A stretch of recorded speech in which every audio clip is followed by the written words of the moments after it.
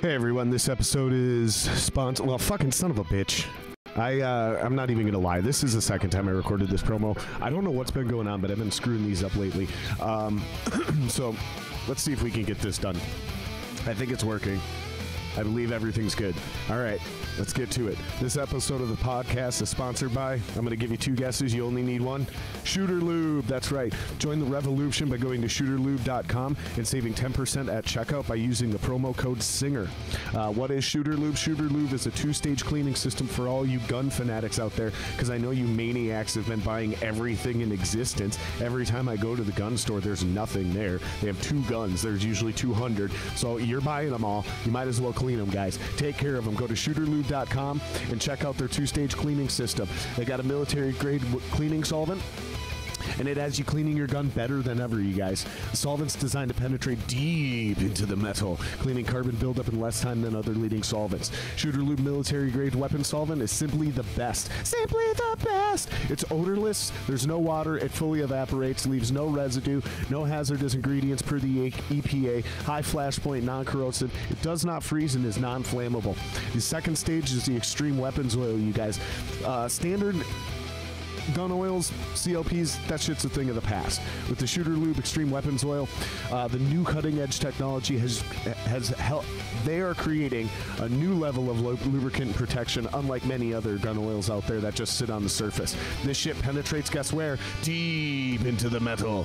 Forms a bond on and in the surface, on the metal, that does not wipe off, wear off, melt, or evaporate with heavy use. You can feel confident using your weapon to its fullest potential. Biodegradable, non-flammable, non-toxic, 100% synthetic, low odor, non-staining, rust and corrosion protection, and it reduces wear and friction. They offer 100% money-back guarantee, 100% free shipping within the United States on all orders over $35, and they also have online sports. So if you're confused, frustrated, anything like that, reach out. They love to help.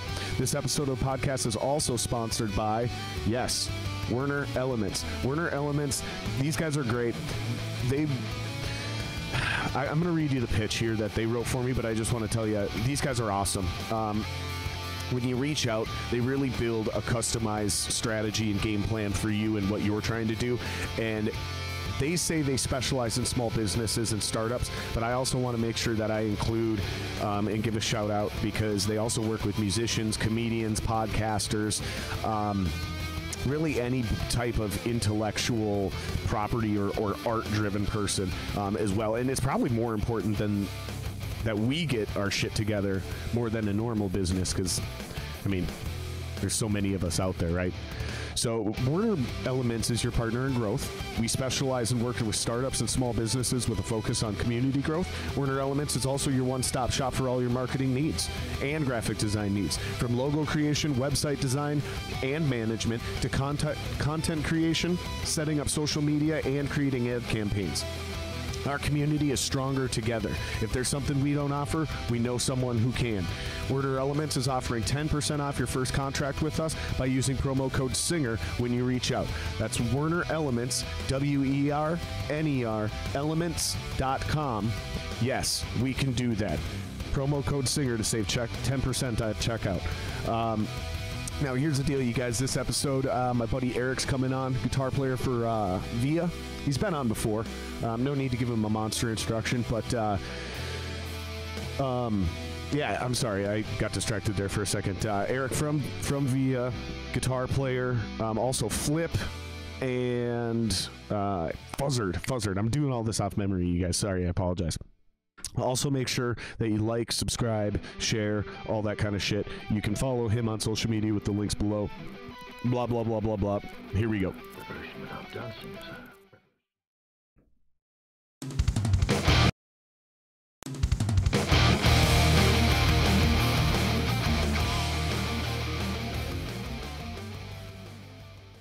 Well, looks like we're live. I hope that promo read finished. Oh, it already did it for you. Yeah, I think so. Okay. I don't know. Rad. I might have accidentally cut it off early, but we're good. We're live. Well, cheers, Eric. Did it. Yeah, cheers, brother. Thanks for coming back down, buddy. Of course. Thank you. I was saving to tell you. For the second time now. What the fuck is going on? Son of a bitch. Something's going on. Hold on. Let's figure this out real quick. Okay. Okay, I think we're okay. I took an Uber again here. And the last time I took an Uber was the last time I was here, which was about like 3 months ago. And we got pulled over this time coming here, you know? Yeah. Really? Yeah. What'd you get pulled over for? The guy had a headlight out. Yeah. So it wasn't anything crazy, but, you know, I'm like, oh, this is the start of some crazy story, you know? But, you know, we got pulled over. It's funny you say that because today has been a weird day for everyone in this house. Like, everything has gone wrong a little bit, but nothing like major. Like, kind of shit like that. Like, oh, here we go. And it's like, oh, okay, I guess not. It's not that big of a deal. You just, you just go on. But it's like, it seemed like one of those days all day. It's like, oh, this is the thing that's going to.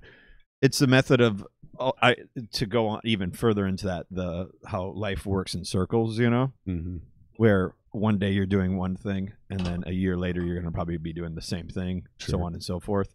I'm kind of a big believer of that. I got the circle tattoo on my arm that's based off of the band The Germs. Oh, really? Yeah. That he was a firm believer in life working in circles, and I don't know, I guess I've kind of picked up on that method of life too. I think it's a little far-fetched, but I like believing in far-fetched shit too, so, you know. He was a big David Bowie fan. Darby Crash is who I'm talking about. And David Bowie had a song called You Got 5 Years, I think is what it was called. And this guy in this band, he set his band or his life, his career in 5 years, and then overdosed on heroin and killed himself, basically. What? Yeah. What a that was wild story. Dude. Yeah, Pat Smear from Foo Fighters and Nirvana, he was in that band. So that's where his underground kind of comes from, you know, is the story, you know, of the band The Germs, which only like punk rock kids will really know about that band. I mean, nobody else will. I've heard of The Germs, but I couldn't tell you one of their songs. Yeah. Not many people can, you know? I'm not a big punk rock guy. Yeah. I am, actually. I'm big into, I mean. So what the fuck is it with punk rock? Why do people like it so much? Is it the message? Because I know, like, history of music shit, that's what it was all about. It wasn't about playing heroic level of instruments. It was about the message. You had something to say. They definitely weren't. Most punk musicians aren't great, but some of them really are, because to keep in time is insane at that with speed. Punk, you know, at that speed, because it's same thing with metal. I look at, like, when I was a kid, there was I was like part of that metalhead scene, and then the only other friends we had, and I'm talking like 12, 13, 14, kind of, you know, that era, the other kids that we had, or that was in the school that looked weird like us, were punk rock kids, so we got along really well, you know, and that kind of opened my mind to that. I do think that's music, interesting, how like metalheads and punk kids, it's weird, we call them metalheads and punk kids, or punk guys. You're not a punk head, but you're a metal head. Yeah. Weird. But there's always been like a not a respect, but like a camaraderie there almost. Like, yeah, I get it, like it's not the same music, but like we're kind of the same people. So like you're they still either in get the along club. or they hate each other. You know, that's what well, it is, and if you think about it, like metal versus all the other genres, there's a lot more of like fuck them guys. Yep. Right? Like even within the genres of metal, it can get like that a little bit, but not between metal and punk. When I moved to Rochester, I put out ads to, you know, be in a band or to try to get a band together. And I wanted to do, like, it was a fresh, clean slate for me when I did that, moved to this town that I've never been, I mean, been there once, you know, kind of thing. And, in case people don't know, Yeah. because they didn't catch you the first time, just give them the quick bullet points of who you are and what you do. Yeah. I mean, my name's Eric and I'm a glorified musician, I guess. I play in multiple acts. And I've been doing that for better half of 20 years. Did that in northern Minnesota, moved to Rochester, Minnesota for a hot minute, and then moved to Minneapolis, where I still stand and live now. And you play guitar for Via, Fuzzard, and Flip. Correct. Mm-hmm. Right on. Yeah. So, but yeah, that's what I wanted to do, was kind of start my own punk kind of project. And I actually tried out for this one band as a singer, and I'm not a fucking singer. And I tried to do it, and literally nothing came of it. So I moved on, and then moved to the cities, and then joined Via. So yeah, what are you up to now? Explain to people what you got going on right now. So this Saturday, the 13th, I will be performing with Flip at a private event called The Shit Show Part 2. Love Stinks and So Does Flip is the name. It's a rescheduled show that we were supposed to have in, I believe, November, maybe December, because we've already done one. It went really well. So basically the idea from it is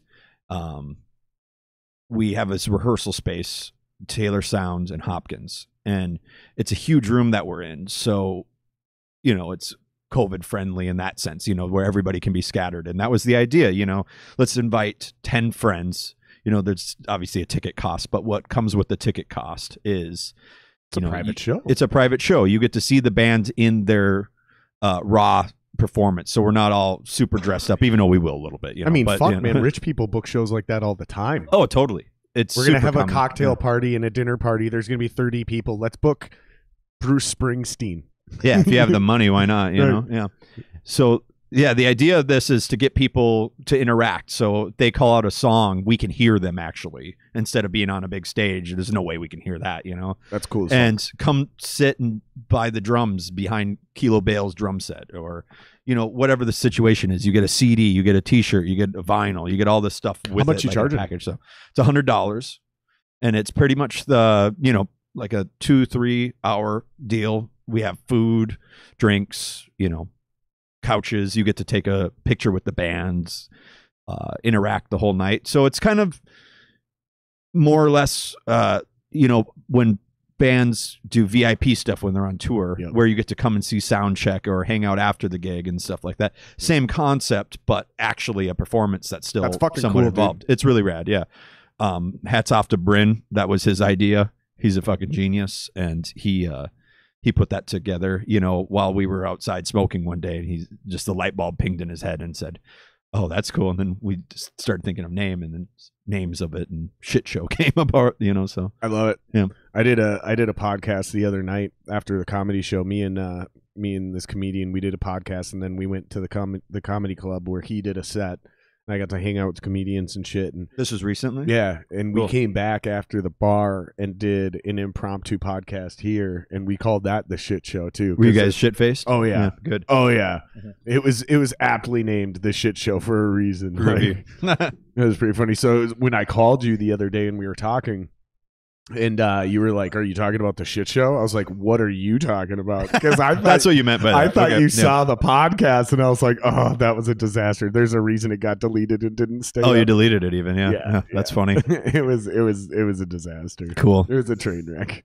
Well, that's funny. This does not sound like a train wreck. This sounds like it's actually going to be cool. Yeah. Which is funny and ironic that you'd call it The Shit Show. Mm-hmm. What else are you going to name it though? Without sounding like a douche. Private show, VIP event. You know what I mean? All those have such a douchey. It's really cliche. Shit Show just sounds like, oh, I'm interested in that. That's hilarious. Yeah. So yeah, that's kind of what that camp has been all about, and it's been great. I mean, we rehearse every Wednesday. And that's already sold out though, so people can't even go, even if they wanted to. Yeah, it is sold out. So, I mean, I would be plugging all this stuff, but it's obviously a smaller Have you ever thing, thought about doing that where you sell the 10 tickets live and then you stream it to other people where maybe they're not paying $100 because you can do this, but you can charge like $5 where somebody can stream the concert as well? We've talked about it. Like do the Shit Show, do it exactly the way you're doing it, but then add a stream for everyone else where it's $5, they can watch it, but they don't get all those other privileges. They don't get to hang out, take pictures. They don't get t-shirts or CDs or request songs. You know what I mean? Yeah. I think it's to keep the not necessarily secrecy, but demand of the band at high. Basically, it's a nostalgic band from the '90s. They've been around forever. They're reunited bands. You could even do a limited amount of those. Yeah. Like you can sell tickets to the online stream. Like you can even just do another 10 people at $50 or whatever. Mm-hmm. So there's 10 people in the room, 10 people on the stream at $50 or whatever. you don't have to leave it wide open. There's plenty of services out there where you can stream your event and limit the number of people that are allowed to be there and watch. Which I don't know why you would, unless you want to brag about selling something out. Yeah. Other than that, other than the motive you just laid out. Yep. I mean, I think that the live stream concept or the private show concept will still be a thing going on like the rest of this year to an extent, but we're already seeing, people in venues and things like that at this point. So, and shows are happening across the U.S. So I think it's kind of going to be one of those things where it will be a little bit of a thing in the past year pretty soon. So that's my honest thought on it, but I could be wrong too. It could be a whole new spread of COVID that could screw up the whole world again. But honestly, don't think, assuming that doesn't happen, knock on wood, that we will have shows again, Well, sooner than later. I don't think. I don't know, man. There's two different things happening right now. Shows are being booked, as well as anybody, and they keep getting pushed back. And then there's whispers that we ain't really coming out of this full. We're not getting regular concerts and comedy shows and shit like that till 2022. Yeah. That's what I've been hearing from the people I know in the industry. That's the whispers going around is 2021 ain't happening, man. It's going to be another year. So if you want to do stuff like that, you have to do it online. I've heard a little bit of that and the opposite of that too. Mm-hmm. I mean, excuse me. One thing That's what I was just saying. Yeah. I mean, one thing too that I've heard is from especially some bigger promoter brand names out there, that it will be bands that could draw, let's say 10,000 people, right? They will book those bands in music venues or arenas that hold 20 to 30,000 people. And once you reach 10,000, then it's sold out. So there'll be much more room for people, so much room for activities, There's so much room for activities. Yeah, exactly. So that's interesting. Because that sucks. There's nothing worse than seeing a concert in a half-empty room. Yeah.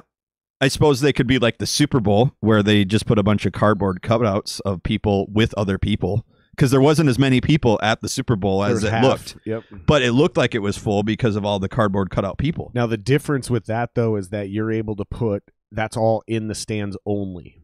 Yeah. Right?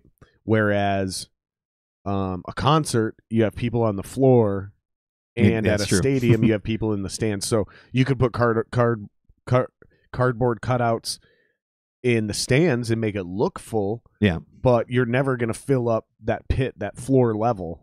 That's going to have to be spaced out. Yeah, and that's going to always look, feel, and sound weird at a live. Because part of the whole point of a live concert is when there's enough bodies in the room, the acoustics of the room change. Yeah. And you know that as well as I do. When you sound check at the beginning of the night, it sounds different than when the room is full of human beings. I remember playing at the Palace Theater. We opened for Steel Panther, which was a great night. Really good time. And I remember sound checking in the Palace Theater. It's just it's a theater. It's super high ceilings and everything. And I remember on my wireless. This is in downtown Minneapolis. St. Paul. Yeah. Yeah. Sorry. Yeah. I remember. I'm thinking of Pantages. I remember being on my wireless and going out into the crowd and sound checking and, just strumming A and G chords and E chords and feeling the room's reverb. Mm-hmm. And then, a couple hours later, the place is sold out and it's a completely different experience. So, yeah, I know what you mean. Same thing happened at US Bank Stadium with Metallica. Oh, yeah. So I can't remember. I was there. I can't remember the name of the band that opened. But it sounded like shit. It sounded like shit. Until Metallica went on. Because they weren't dialed in for that room by no means, Also, the place wasn't full. It wasn't full yet, exactly. Yeah, I mean, because I noticed the sound changing through Avenged Sevenfold set. Mm-hmm. I watched them go on to a half-empty stadium, and then by the time their set ended and the stadium filled up, it sounded different. I could literally hear it changing. Mm-hmm. I remember talking to my buddy Chuck about that, and he's like, "Oh, I had no idea." Because I just remember being so disappointed, and I was like, "This sucks. I'm never coming to a concert here again." And then all of a sudden, by the end, I was like, "Okay."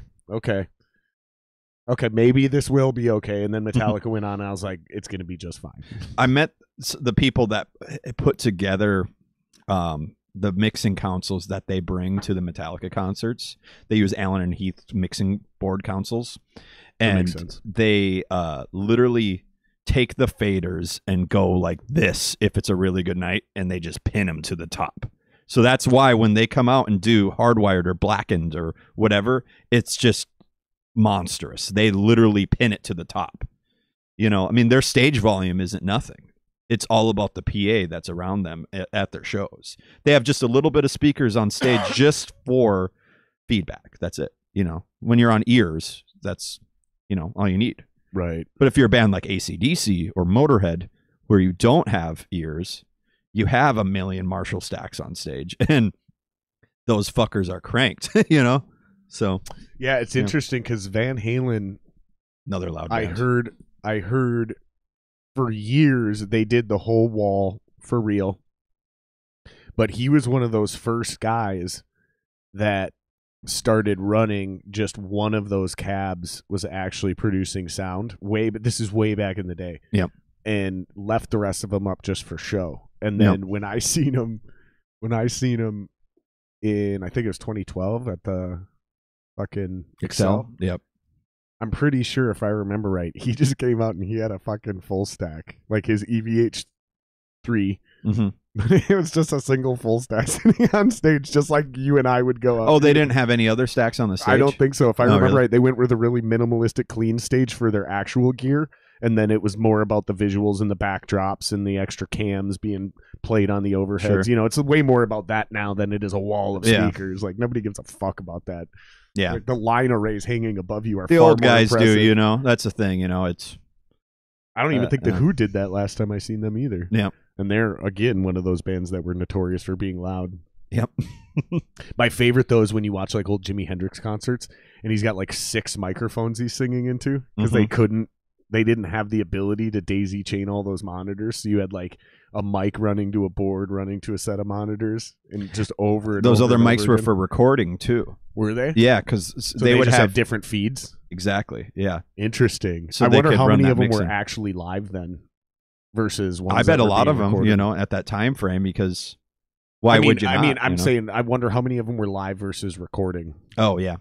Probably maybe half and half, probably then. I'm sure. No, I bet you there was only 1 or 2 mics that he was singing into that were for recording. I bet you. Could you imagine taking acid and then going on stage like he did? I can't drink 2 beers and I go on stage. Really, I can, but you know, like I can have one. I can have one, and that second one needs to be while I'm performing, so I'm burning it off as fast as I'm drinking it. Here's a story. One time, Via played this show at this place called the Parkway Theater. I think it's in kind of outside Uptown.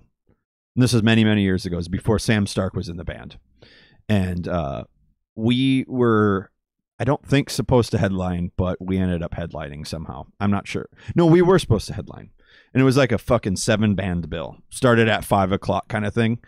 There was no... Those are either great or horrible. This is the worst show I've ever done in my life. There you go. Because we were very green at the time. So I'm thinking maybe this was 2013.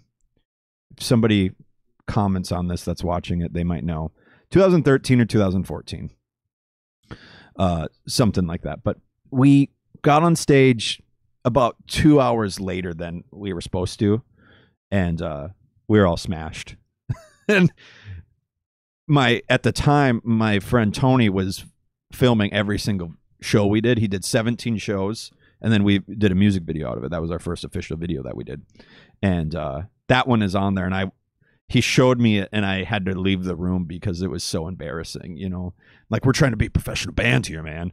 And you just look like a bunch of drunken fools, you know, because there was nobody running the show. Nobody was running the show. Right. There was no stage manager. There was nothing. So basically everybody was fucking off. And there's nothing that pisses me off more on one of those big bills is when the guys or girls or whoever it is are rapping chords on stage and doing all this stuff. That's what stage hands are for. And you need to get your stuff off the stage. Like, it's a rule with Via that you need to be off the stage in a song or less. because there's a contract that's involved with pretty much every show that we do, and you're supposed to be on from this time to this time. Don't fuck up other people's time schedules. And it sucks when it happens, because sometimes it's not even the band's fault. It's the sound guy's fault or whatever, that you never know. But that was one of those prime examples of getting way too lit on stage and going and trying to do your I don't deal. know how you guys do it at all, to be honest. Like, I can't fucking, like I said, I need to be sober when I actually go on stage. I've been in the recording studio a lot, recording the new Via record. And, you know, the last couple times we've been in there with Wally, you know, it's been 12, 14-hour days. And, you know, we're getting pretty lit throughout the whole time. You know, we're having a good time. You know? I can drink and record, you know, just not vocals. Jason Tuthill, my singer, he's a freak of nature. He's my favorite singer, by the way. You know, he always will be. I think his voice is unfucking believable. And it was beyond funny, because I went up and sang my part after he was done doing it. And when I got done, it was literally, he turned a switch and it was hammered. And it was so funny. I'm like, what happened, dude? You know, like, I know we've been having What fun. does he drink? He's an IPA man. Totally. You know, that's surprising, because he looks like he's a bigger dude. Maybe not like 7 feet tall big, but like a bigger dude. Yeah. And just drinking beers. That's a little surprising. Usually that happens when you're a liquor guy. Yeah. No, we're not much of a liquor band, really. You know, we're a bunch of crafty lumberjack beer snobs, you know. It's weird. I fucking, dude. Excuse me. I'm a total beer snob, and now I'm like, I've gone off the rails again on fucking experimental shit. So I'm on this smoothie sour kick. That's what we had beforehand. Yeah, that shit was wild, dude. I go through sours. I wasn't even into that one quite a bit in and out of the year, but I've been really hip to this jalapeno ale recently. Yeah. Damn, there's this place I almost bought one. Really? Yeah. Instead of that one, I almost bought this one. It's made by, I can't remember who they make that. Jack Pine, by chance? No, I can't remember. But, shout out to them. Those guys are awesome. They're up in my hometown. It's got a Los de los Muertes fucking skull character with a big hat on. And it's a jalapeno ale? Yeah, and they make another beer called Red Desert. Cool. And I can't remember what this one's fucking called. And I almost bought it tonight because I was like, well, I know I like that. And I was like, yeah, but I don't know. Let's see. I wish I would have. We talked about the hot stuff last time too, you know. I mean, I do remember that you love the hot ones. The sickening taste. Like, I would love to do hot ones one day. You know, that would be one thing, you know, because I would love it. I would absolutely love it, you know. Maybe you could do a one-off special of that or something. They should like that, you know? They should franchise that out and do like local ones, you know, for people that aren't famous, and just let assholes like us do it. Yeah. You know, like, let me do a franchise, me and Chilton do a franchise of hot ones where we do the same thing. You get all the credit. It's your show.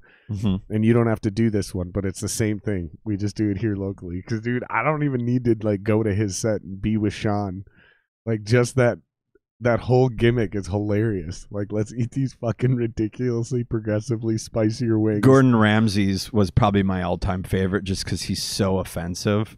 I mean, he's got that old English, you know, slang. You know, they use the C word and the F word every other word, you know, and he's just yelling at him. I think Bobby Lee bullshit. I think Bobby Lee was my favorite because he shit himself. Oh, did he? Yeah, he shit his pants. I haven't seen that one yet. Yeah, he shit it. It's old. It's not even a new one. It's super old. He shit his pants at the end of it. Shit show. Yeah. Oh fuck, man. Funny stuff, man. I've been thinking about all kinds of crazy shit like that, and like gimmicks for shows and new podcasts and all kinds of ideas, and kind of blows my mind how when someone does one thing like that works, like any version of it is immediately invented. So fucking Kevin Hart gets people to sit in a cold tub and do an ice bath, where he does like a half-hour interview, and it's like, you watched Hot Ones. It's a gimmick. And went the other direction. Well, let's go cold. And then there's somebody else, I can't remember what they're doing, slips my mind at first, but it's exactly like Hot Ones, where they just it's so gimmicky. But me and John Wheeler were joking about one where like we should do something like that where it's how many shots of like tequila or whiskey or something like that on a flight, and it's like you take a shot and then I ask you a question and then you take a shot, ask you a question, see how far you can get by the end of it. Yeah, it could get pretty explicit, the old 1 tequila, 2 tequila, 3 tequila floor. Yep. That old bit. Sure. But I was like, dude, you'd become an alcoholic. Like, that's dangerous. Yeah. Really fast. Unless you only did one a week. Or you're on amphetamines, because then you can do whatever you want on amphetamines. Yeah, or if you cheat and get one of them, what do they call them? Like, not beta blockers, but that shit where alcohol doesn't get absorbed. It gets, like, surrounded by fat and just you pass it right away. Yeah. I don't know why you'd want to do that. But, well, and you're not being genuine to your guest. You're making your guest get shit-faced while you fucking sit here and laugh at him sober. Yeah. That's fucked up. Mean. That's unethical, man. It's mean, yeah. We started doing this thing a couple years ago with Vio where it was we did like a Facebook Live Q&A thing, and we wanted to, the first one we did it from my apartment. It was kind of just whatever, and it was a way to interact with fans, obviously.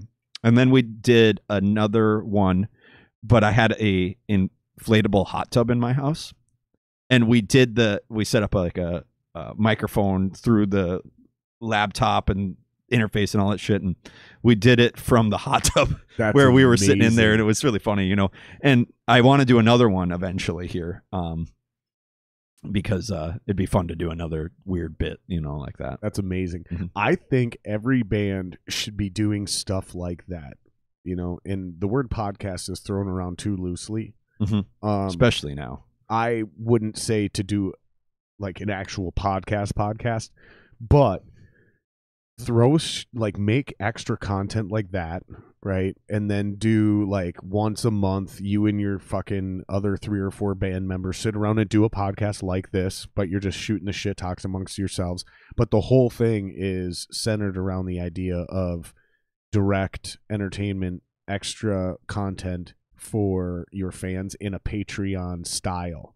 So like they're paying $3 a month or $5 a month to be a part of your quote unquote fan club. So above and beyond the music and simple things like, what did we do in fan clubs back in the day? Discounts on merch, first access to tickets, all that shit, right? Yeah. Now provide that bonus content. And dude, if you could get, just think about it. If you could get 5,000 people at $5 a month, your band's making 25 G's a month when you're sleeping. Not a bad gig, man. And you're already doing this shit. Just hook up cameras and microphones and let your fans be a part of it. I know it's all that management absurd, out there. Pick up on this, please. I'd be doing it on my own if I were you guys. Yeah, and that's my point. Is like I'm trying to figure out how to do shit like this too. That's where my mind's at now. Like I launched Patreon a while ago, knowing I wasn't going to have anything going in there anytime soon. Sure, but just wanted to make sure it was set up.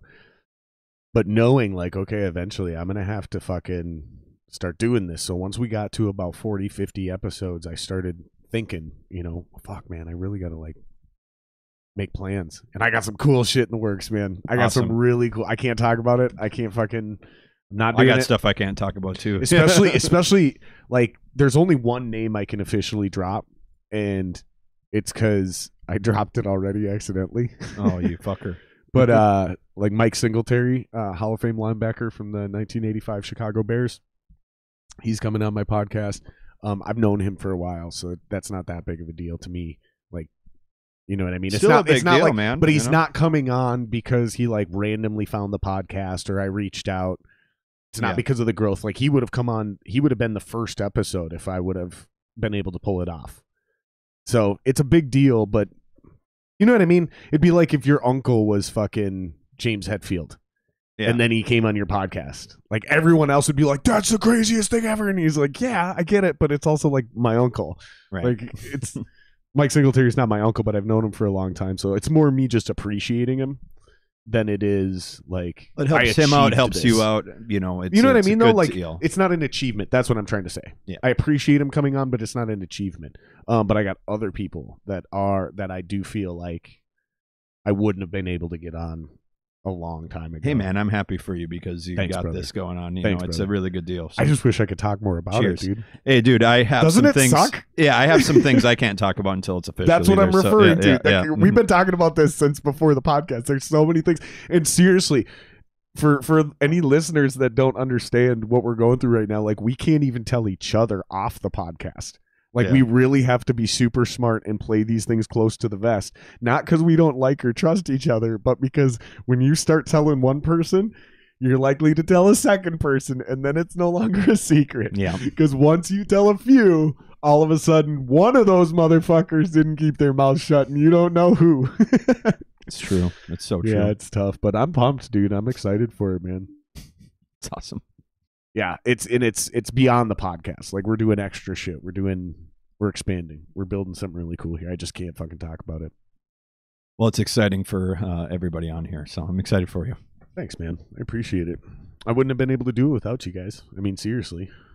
Thanks, fuck. I got a few subs those first few days, just from saying I was doing a podcast, but it's a slow grind, and it's expanding the network and us building our community together through your bands and then it comes back upward and shit. So it's like you guys come on once, I got 100 subs, maybe you got 2 new people to listen to your music. Cool. But then you come on a couple months later and now I have almost 200 subs. Maybe you got 2 more people to listen to your music.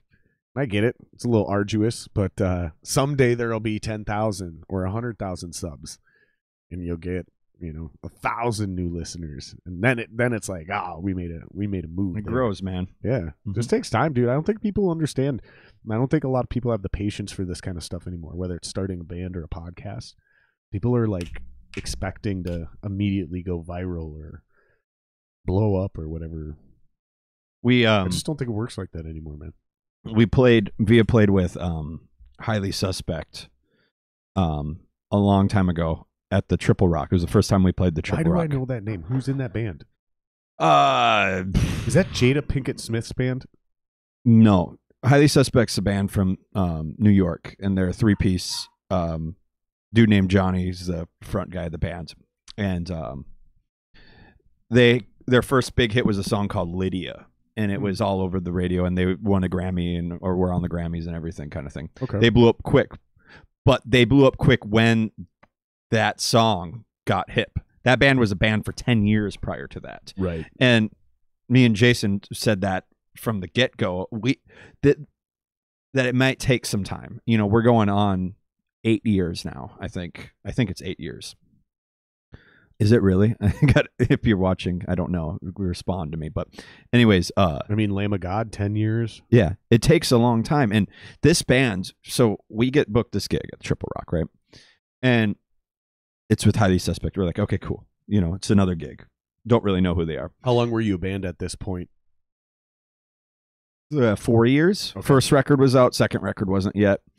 We a couple days before the show get the ping. Oh, show sold out. And I'm like, oh, fucking cool. Triple Rock sold out show. Awesome.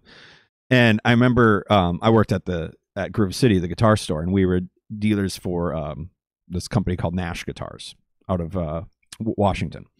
And I needed to borrow a second guitar for that night for one of the tunings. And I brought the guitar and I was kind of like playing it outside. And Johnny, the singer of Highly Suspect, comes walking up and he's like, oh, it's a cool Nash, man.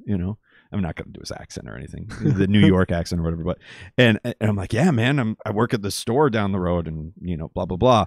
Check it out. Handed it to me. And he's like, it's out of tune. He hands it back. He's just a total cocksucker about it.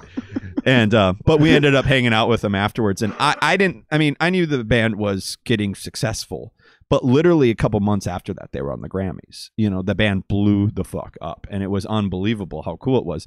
And it reminds me of like Billie Eilish's career from like 15, 16, 17, 18, 19. Every year was a different thing for her, right.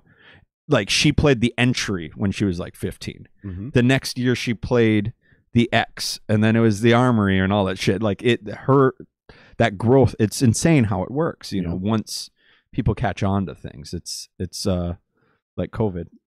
It's interesting too, Just because kidding. You'll watch some of those bands make their first journey doing something similar as an opening band. So like you'll see this band open for somebody at 7th Street Entry, and then years later they're fucking opening for Metallica. Mm-hmm. But then all of a sudden they go on their own headlining tour, and it's the same thing. You go back down to these tiny little clubs like The Entry, and then they start that journey all over again. And it's not literal. That story is not a literal actual example, but it's funny because I've seen that happen where I think it was Coheed actually, where Coheed was opening for other bands for a long time, and I seen them at things. And then all of a sudden they decided to go on their own headlining tour. And maybe they had already done shit like this before. I don't know. But they were selling out smaller places, you know? And then all of a sudden they graduated like the Quest. And now they're down at the Armory. Mm-hmm. And yeah, someday you'll see those same bands, like within a couple of years, make that same journey. But it's the only one I've ever heard about this was Skid Row. And it's one of my favorite jokes of all time is fucking Sebastian Bach. He's like, I'm so sick of hearing people tell us that we blew up overnight. I mean, that is not true. It took at least 2 or 3 days. No, that's groovy. Because they kind of did. Like, they weren't a real band. They sent their thing down to fucking Sebastian Bach. He threw vocals over it. Sent it back to him. They mixed and mastered it and sent it to a radio guy who played it the next day, and immediately, like within 2 or 3 days, it blew up across the country. And they were like, I guess we're a band now. That's awesome. That's so rare. That never happens. No, it doesn't. No. Everyone pays One of dues. the loudest concerts I've ever seen. Skid Row? I didn't see Skid. I saw Sebastian by himself, outdoor festival, and yeah, that guy's got insane pipes, you know, probably not as much anymore, I bet, but he was very loud and just intense. He's a fucking cool guy, man. Like, do you ever see that video of him jumping off the stage and beating the shit out of the dude for throwing a beer bottle? No, but I'm not surprised. Yeah, somebody threw a beer bottle on stage and it hit Sebastian Bach, so he stopped the show and jumped into the fucking crowd and beat the shit out of the dude, and then Sebastian Bach's the one that ended up getting arrested. It's awesome.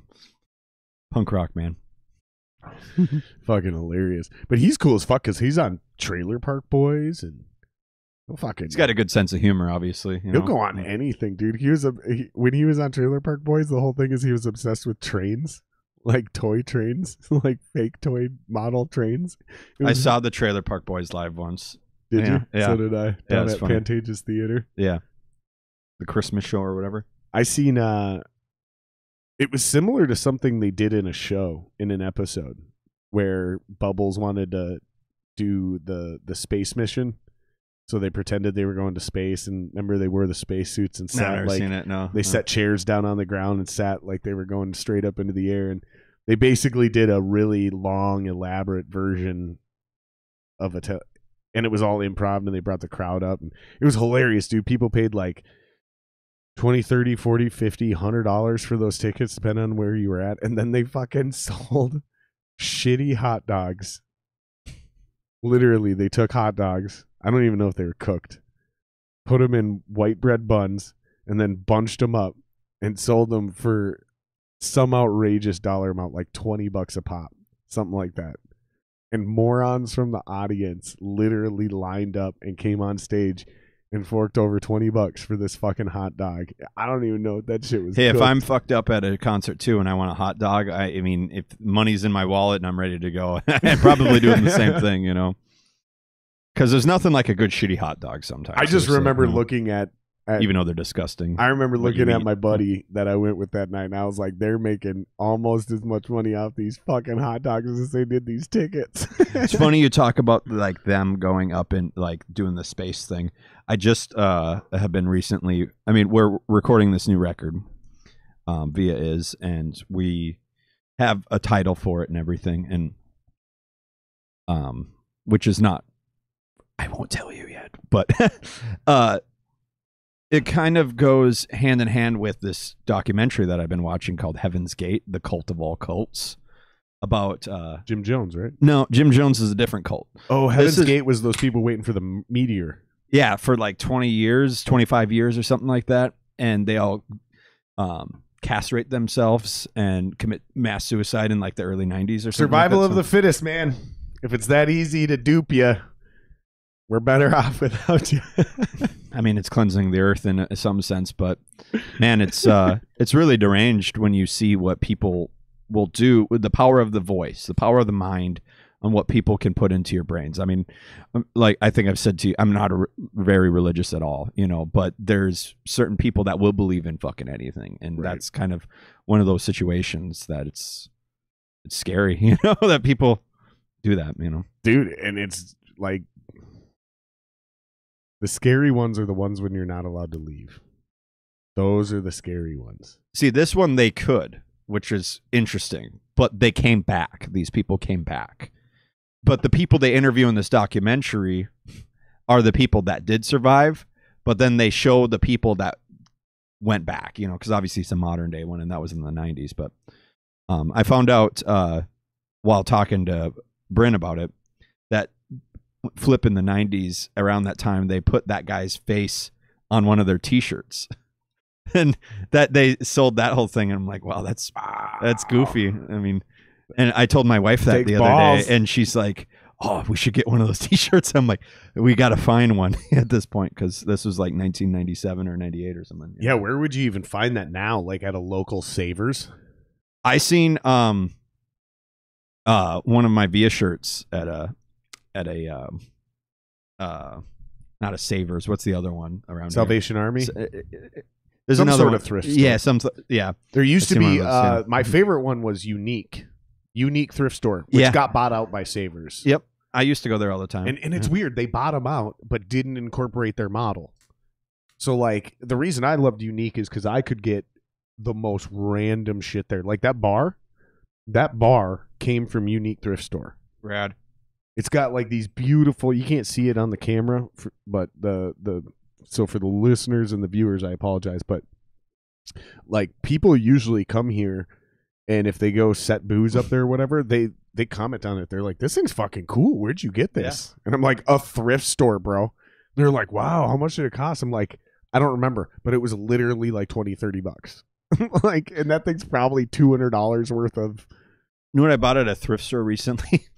Probably $200 worth of tile alone. Oh yeah, it looks great. I think the ceramic tiles you can't see. Right up there. Or granite. I think they're actually granite. I bought a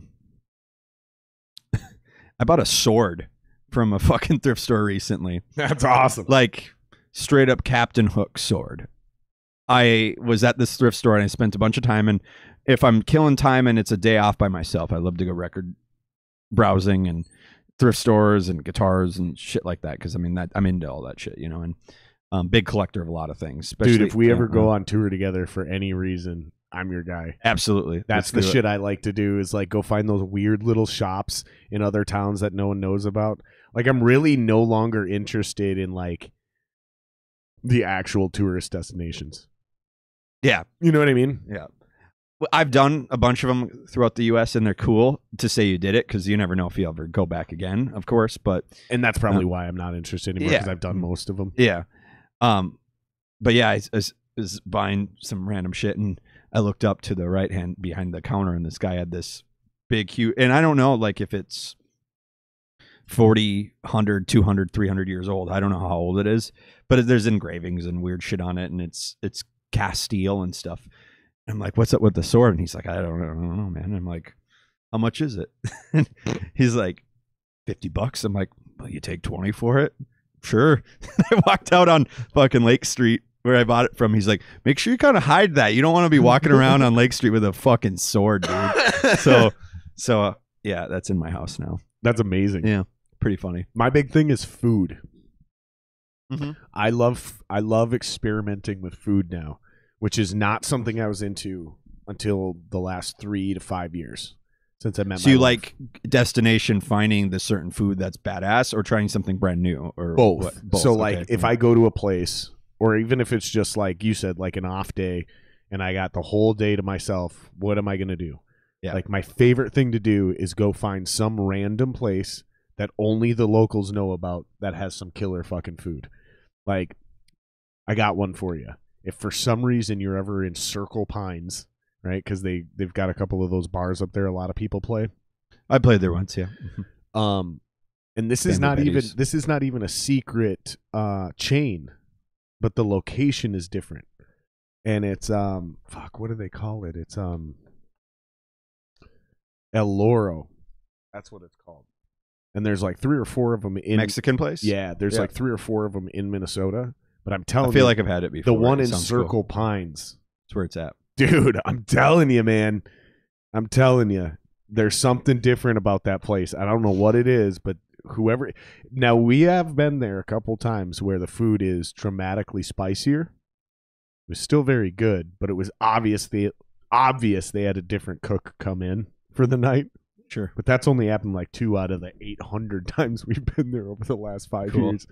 But that's what I'm talking about. Like, it doesn't matter where you're at. You could be in fucking Chicago, New York, Champaign, Illinois, fucking Des Moines, Iowa. But there's always some spot that actually has killer fucking food. Oh, yeah. That's my favorite thing. Like, it brings me, like, happiness and joy to find really good food that makes you happy when you're not at home. Yep. That's my favorite, dude. Yeah. I've been to a lot of places myself. Same thing. Last Valentine's Day, my wife Janelle and I, we went to get sushi. And when you get sushi, there's other things you can get, like, egg rolls or ramen soup and stuff like that. We got soup this one Valentine's Day. I think it was last year. And I had a glass of wine. She had a glass of wine. We're just having a good time, just having dinner, and it's Valentine's Day, go out kind of thing. And we both got, like, how spicy you want the ramen bowl? Like, oh, we'll do really spicy. We can handle it. We were having a chill night like this, and then literally within like 10 minutes after eating this, we felt like we were hallucinating off of the spice. Really? It was a trip, basically. Which, another thing, I'm a big Vietnamese fan. Like, if you ever have Vietnamese pho before. When I lived in Rochester, I hung out with a lot of Vietnamese people that they made their own. Say that again? Vietnamese? Is that how you say it? Vietnamese. Yeah. Okay. You're sorry. saying Vietnamese. Am I really? Yeah. I had to wait till you said it a third time where it's like Vietnamese. Yeah. No, Vietnamese. You're flipping it around, dude. You're saying Vietnamese. It's Vietnam. Yeah. Vietnamese. Okay. Vietnamese. I did it again. I don't think you're capable of saying it. Fuck you. I'm sorry, dude. I'm sorry. It's all right. It's usually me. That does that. Like, dude, during the Shooter Lube ad read. Yeah, you even fucked it up. I said synthetic for the first 16 of them. 100% synthetic. I couldn't do it. I couldn't do it, dude, to save my fucking life. Did people call you out on that or what? No, I just called myself out. So I'd go 100% synthetic. I'm Mike Tyson, and then I just move on with my ad read. You don't need to call me out. I'm well aware of it. I've been told that with pho is the pronunciation of that. People call pho, and they are wrong. It's pho. It's pho. When you have that at some point, especially in like war era stuff, that they would give that to people with morphine in it. No shit. Yes. Because it would be like your Sunday, you were in war, hungover or whatever, after, fucking battling, and it would ease your pain, basically. So I've had theories that, maybe that's something that one day got concocted into the soup. What is so special about pho versus other noodle-ish style soups? I guess we would refer to them. So, I mean, it's about the prep of the broth, I think, more than anything, because a lot of people, like my good friend Tony will say, it's just fucking ramen, man. And, yeah, you're kind of right in that sense. But it doesn't look like ramen. The noodles looked, and the only reason I even asked this is because I'm assuming that we should respect it the same way we respect, like, Italian pastas. Like rigatoni versus fucking... You know what I'm saying? I don't know a lot about pasta, but I also know somebody who does, and they're a chef, and they're like, no, dude, there's a huge difference. They absorb things different. They taste different. Their textures are different. It's a food process for sure. So I'm assuming that there's something like that too. So that dude is what I would say the most American dude on the planet. It's all fucking ramen, bro. I want to know if he's watching this, because if he's commenting on this, are there people commenting on this right now? We don't have any comments, but there are people watching. No, okay. So far, we've had 32 people jump in and check us out. Word. There's 4 watching right now. So yeah, guys, throw your comments in. We're gonna have to take a leak here pretty soon, one of us. So throw your comments and questions in, and we'll definitely try to work them in. American thing, that's funny. You know what I'm talking about? Yeah, though? I know. Yeah. Like a horse is a horse, like that kind of logic. Like, whatever, it's all fucking same. I do it too, dude. I do it when I hear anything. I'm like, fucking Satan worshipers. It's like I just lump everything into Satan worshipers if it's not anything else. Basically, it's the most American thing you could possibly do. It's funny. It's all fucking ramen. So, anyways. You're going on about these hallucinations from this fucking spicy ramen you had. Yeah, and it was a brief kind of thing, and I don't know if it was the heat to our brain that was. Did you experience it while you were eating it, or it's after it was in you? A little bit of both, I would imagine, because. So you didn't take it down with ease, because that's where you started with this. You're like, we like spicy food. We'll do very spicy. So was it hard to get down? No, it was like normal, very enjoyable.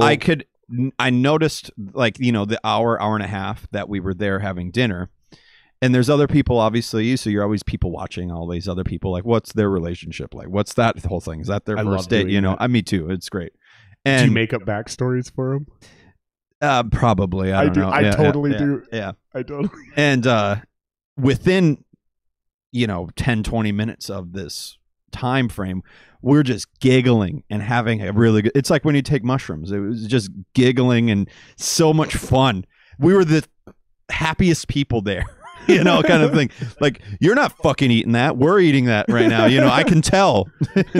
And so we've gone back there once since then, hoping that we could chase the same sensation. Chase the dragon? Yeah. And it didn't happen. But we are going there again on Sunday for Valentine's Day. Did you guys drink booze while you were there that night? Like a glass of wine each, nothing crazy. Were you on an empty stomach? I'm like, because this is, our brains work very similar. So yeah, like, okay. No, it was like a normal day. And we both felt it when we were there that night. So I know it wasn't me. She knows it wasn't her. Like, we both felt it. So, like, what did we do? Were we on an empty stomach plus the spicy food plus the wine? Did, blah, blah, blah, blah, blah. Who knows? Maybe you just had some fucking goofy ass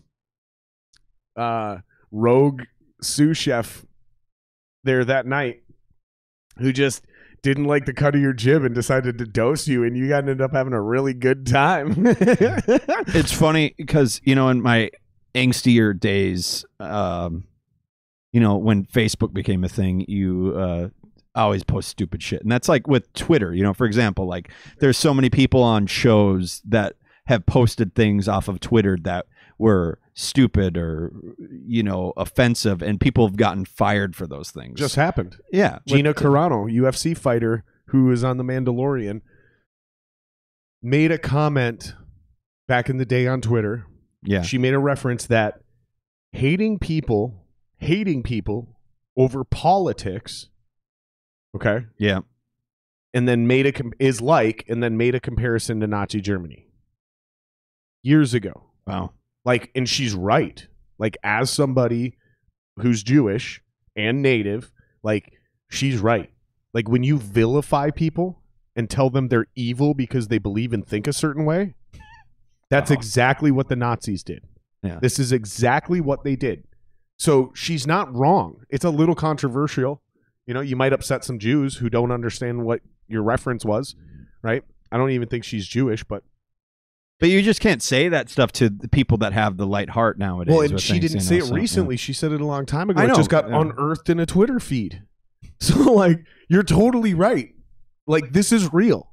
I've always watched myself. It just happened saying again. Stupid shit. I've always watched. So do you ever worry about shit you said in the past? No, I don't. Honestly, I don't, because I don't think I ever said anything that bad. But I'm just waiting for it. Yeah, if I did though, I definitely, or if I look like back on those times, like on a memory from Facebook or whatever, I'll look at it and like, okay, was that bad? Was that good? Blah blah blah, whatever. But I did see a memory the other day where my friend Brian.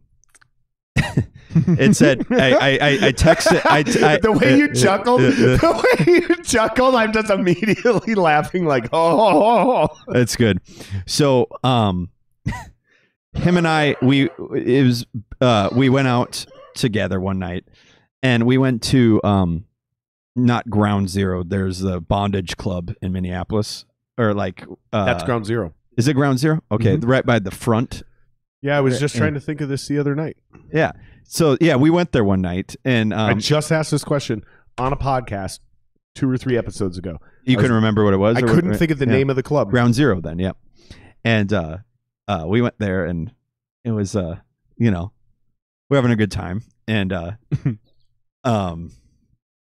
my friend Brian went to the bar, and I said to myself, I'm going to stick to drinking beers that night or whatever. Or I was drinking liquor and he was drinking beer, something like that. I don't know what the situation was, but he got a drink.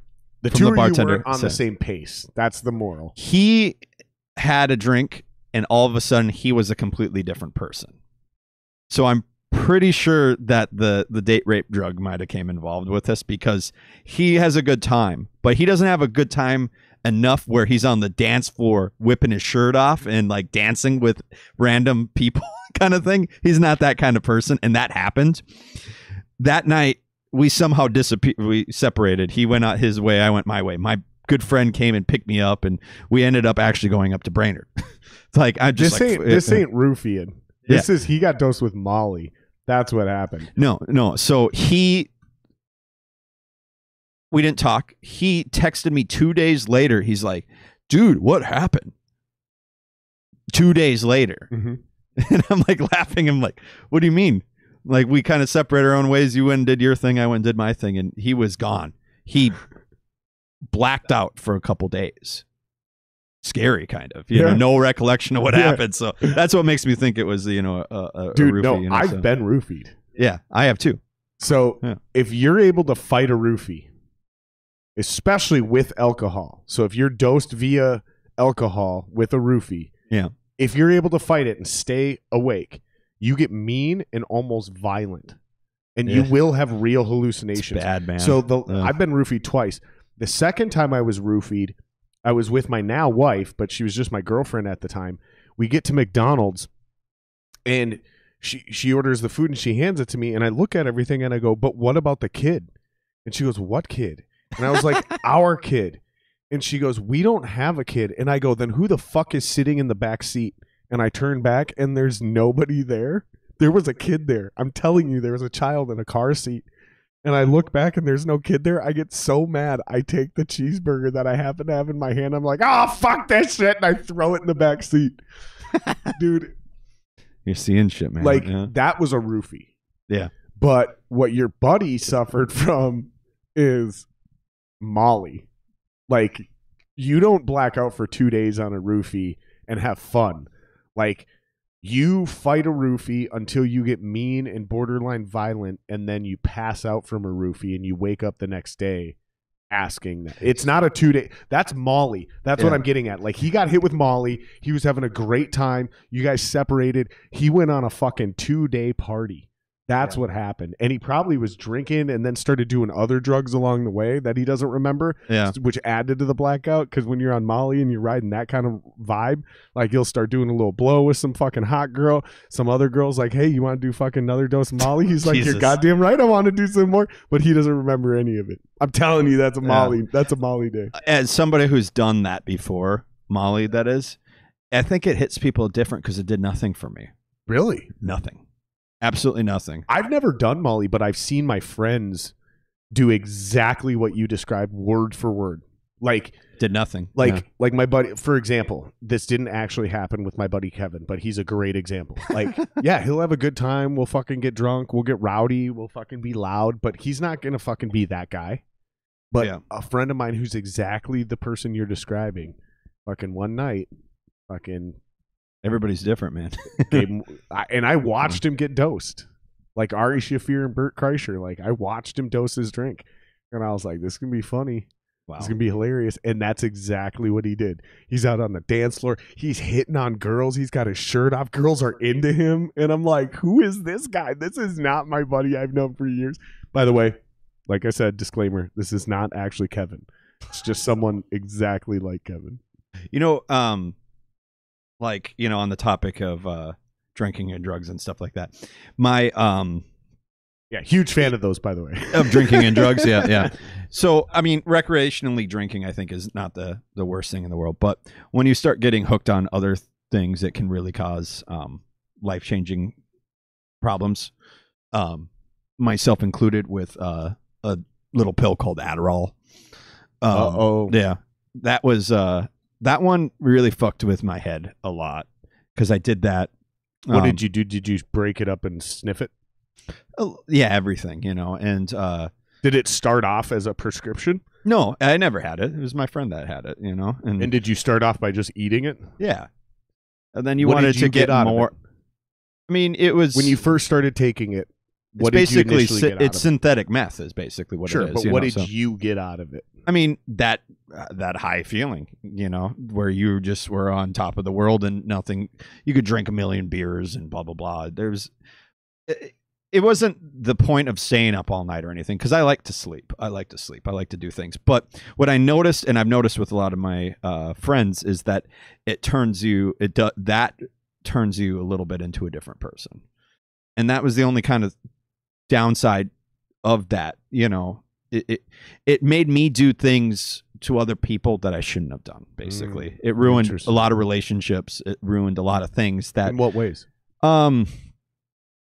You know, I had a good relationship at one point, and you mean like with a girl? Yeah, and I did a lot of that, and I feel like I was invincible, that I could do anything that I wanted, kind of thing, and I did, and it turned into a really bad situation. You know, I mean, I did things I shouldn't have done, basically, and I regret it. You know, I mean, I don't regret a lot of things, deal, but though, that you're able to just even acknowledge that. Yeah. And then you were able to make that change. Because I know what being it's like, oh, I'm an addict. Oh, I'm an alcoholic. Oh my God. Like, you were able to go, oh no, this thing is not cool. Yeah. Let me just get rid of this one bad thing in my life. Boom, gone. I went to a therapist for a while at that point, and you said you did progress to sniffing it? Yeah. And how long did that journey take, to where you're just casually taking it because your buddy's getting a prescription, you're just eating it, to like you started crushing it up and snorting it? I don't know, probably right away. Really? You know, yeah. I mean, we were partying. We were young. What do you mean right young, away? yeah. Like a month? I don't know. A day? Maybe days. I don't know. Really? I don't fucking know. I don't fucking know either, man. Like, But I don't like snorting shit. I have a hard time doing blow. Yeah. Like, I've done blow a handful of times in my entire life. Yeah. Because, like, I gotta already be super fucked up and in, like, a legit party mood. And then I'm like, fuck yeah, fuck it. Let's do some blow. Most people are that way, you know? Yeah. But, like, I don't enjoy it. Like, I don't. Like, unless you do really good blow. If you do really good blow, well, that's different. With my personality, if you do really good blow with my personality, it actually is like pretty sweet. But what we get up in Minnesota is basically meth. Yeah. And speed. And it's like, it's not even real coke at that point. And yeah, it's just it's a monster, dude. It's bad and I if people are prescribed to that, more than Mary, you know, do your own thing. But I know how it affected me and how I treated ADD, other people. Right? You That's know? what it's usually prescribed That's what it's for, prescribed ADD. for. Yeah. And I know what it did, what I did to myself and what I did to other people. And that's what I regret, you know, because it forced me to get out of my own hometown where I was perfectly fine. Obviously I needed to, because look where I am now, you know, which I'm very happy with. But look at you now, fucking in the big city, living the big life. No, I mean, you are living literally the American dream. No, thank you. I mean, not to kiss your ass at all, but like, let's just acknowledge that for a second. I mean, you're literally doing what we all try to do. Yeah. Right. And I am sort of in a way too, but like, yeah, you came from a small town. You got to the big city with a thriving music scene, and now you're in 3 fucking great bands. And you're doing what you want to do. Like, that's what everyone's trying to figure out how to get to, bro. Do you realize, like, do you ever step back and appreciate that? Like, or do you just kind of like, oh, it's a grind, I'm doing my job, keep my head down? Do you ever have the ability to step back and go, holy fuck, man, like, even if I'm not in Metallica, like, I'm still living the actual dream? Does that ever hit you? It's kind of a tough way to respond to that. I kind of have a tough way to respond to that, I guess, because I knew what I wanted to do, and I tried to do that. But I needed to go to the next level to doing that, which takes sacrifices and chances, like anybody has to do. So, yeah, I'm very grateful. I'm very fucking grateful because I have worked hard to do that. And I've had a lot of support and a lot of help from other people that have done that. And the thing about it is you all have to be on the same page, basically. When other people are not on the same page with what you're doing, it never will happen, basically. Correct. So, I mean, some people say, well, it's faith, well, fuck, if it's faith, then, who knows? Nobody knows. That's the thing. But you have to. That's such a wide open word, though. It really is. When you say faith, you're painting with such a broad brush. Faith in what? Who? Myself? Yeah. My friends? My fans? Like, who am I having faith in? Like, because I have to address these same things with the podcast. It's a lot different because it's just me, right? But, like, you do, as an artist, you get these moments of doubt, right? And how do you keep going? Where's that motivation? For me, it is faith. Like, I have to believe in myself. I have to believe in the version of God I believe in. I have to believe that my wife is supporting me. I have to have faith in all of these things in order for me to continue to do this podcast. And then I've started to see that payoff, that positive reinforcement. You know what I mean? Yeah. Like, it didn't come immediately. So to kind of take it back to the actual question, though, is like, I haven't been able to sit down and do that with this podcast. Not yet. It's not big enough yet. I appreciate everything that's gone on. Yeah. But I don't sit back and go like, wow, man, I'm really lucky. Like, I'm living the dream. I'm doing the podcast thing. It's too small right now. But I did get to a point where I noticed what I was doing in the music industry was very special, even though it wasn't on the highest of high levels. I started to realize after a while that there's hundreds and hundreds of thousands of people in bands that couldn't even get this far, whether it's through an opportunity that was given to them, whether it's their bands broke up. You know what I mean? Mm-hmm. Like you said, you gotta be on the same page or it'll never work. There you go. There's a million bands that have started and stopped before their first show. Because of that, let alone got to where they were a headlining band drawing 500 people at a local club, let alone getting to sell out First Avenue, a 1,500 person venue, let alone the next level where you're doing that 3 nights in a row like fucking Doomtree or fucking Atmosphere or American Head Charge. Let alone, you see what I'm saying? Like, every time you get to the next step, there's just a greater and greater amount of people who haven't made it to that level. And that's why I asked that. Like, does that ever hit you? Do those moments where we're like, wow, man, fucking, like, I've made it a lot farther than maybe, and I'm not saying maybe you shouldn't have made it that far. That's kind of how I rationalize it. Like, the odds are stacked against. It's like making it to the NFL, dude. That's the perfect example. Just being drafted to the NFL is like a 1 in a billion shot. Like, it's insanely high. Then the average career is 3.5 years. So even if you last like my buddy Ezra, who lasted 9 years in the NFL, he wasn't a regular Pro Bowler. He wasn't an All-Pro. He's not going to the Hall of Fame. But he still, and most people, even hardcore football fans, don't know who he is. But he still achieved like the top 1% of the top 1% of the top 1%, and there's still 6 levels above him he didn't achieve.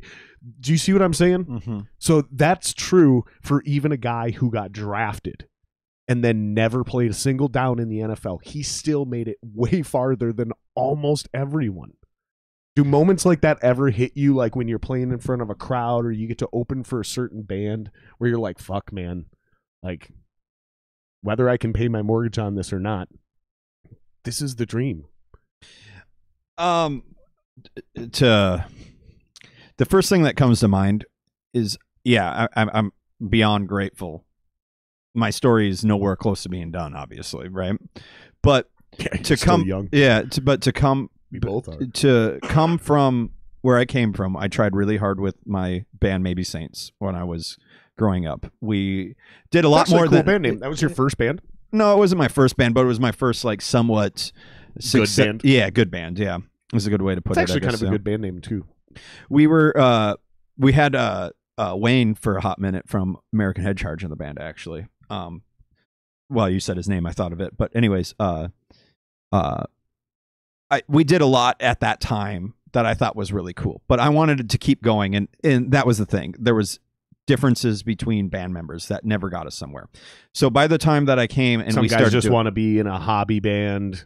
Yeah, and some guys like maybe they want to be in a big band, but they don't believe in this band. They're like, well, I don't know if this band can make it. Like, there's so many different things that you could be talking about. Just to put it in context for listeners that are confused, what does he mean they're not on the same page?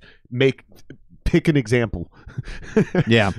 I mean, somebody wants to get married, somebody has kids, somebody does this, you know, I mean, it's a million Somebody's different just doing things, it for fun. Somebody's doing it while they're doing something else, like going to medical school or whatever. You know? Correct. Like, you might be in a band with Tom Morello while you're at Harvard, but you might also be in a band with my old buddy Joe Kunka, who's now literally about to invent a cure for cancer.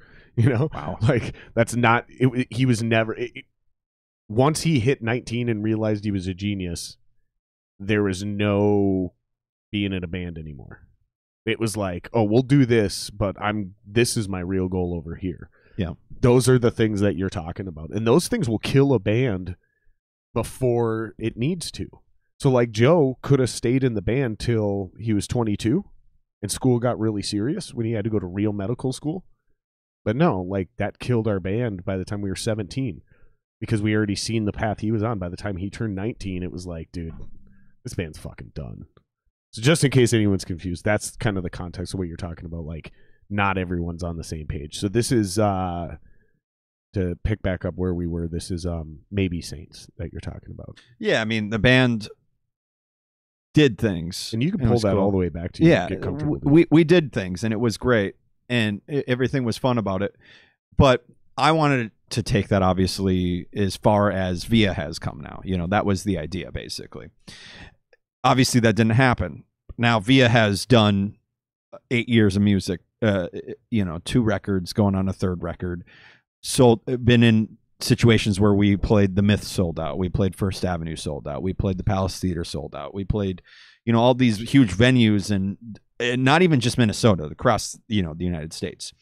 My drummer at the time, when he was done with it, he told me that, not the first drummer, he told me, second drummer technically, he told me that this was it. I accomplished everything I wanted to, basically. And we were like, well, you did? We haven't yet, and, love him for it, but he chose his own path to do his own thing. I am beyond blessed that we have been able to do what we have. But it's nowhere enough for my likings with Via, for example. And right. And now with other projects being involved too, I mean, that's just a whole nother can of worms that's opening up. I want to play guitar and other things because it's keeping my mind really hot right now, and my fingers are doing what they should be doing. So, well, and you kind of have to, whether you want to or not, you kind of have to do that nowadays. You don't really get to be in one band if all you do is play one instrument. Like, so without sounding like I'm talking shit about anybody else, I'll just use myself as an example. So like the only way I have a chance to make it now in this industry is because I play multiple instruments and I have a podcast. I have to have all of those things going to be relevant in this industry, in this world, in the mediums that we consume content in now. If you're not going to fucking start some version of a podcast, or you're not going to have a YouTube channel where you're doing tutorials and videos and how-tos and playthroughs, if you're not going to go that route, and you just like, listen, dude, I'm a fucking guitar player and that's what I do, then you need to be in like 6 bands. Mm-hmm. It's the only way you're going to make it in this world. It's not a choice.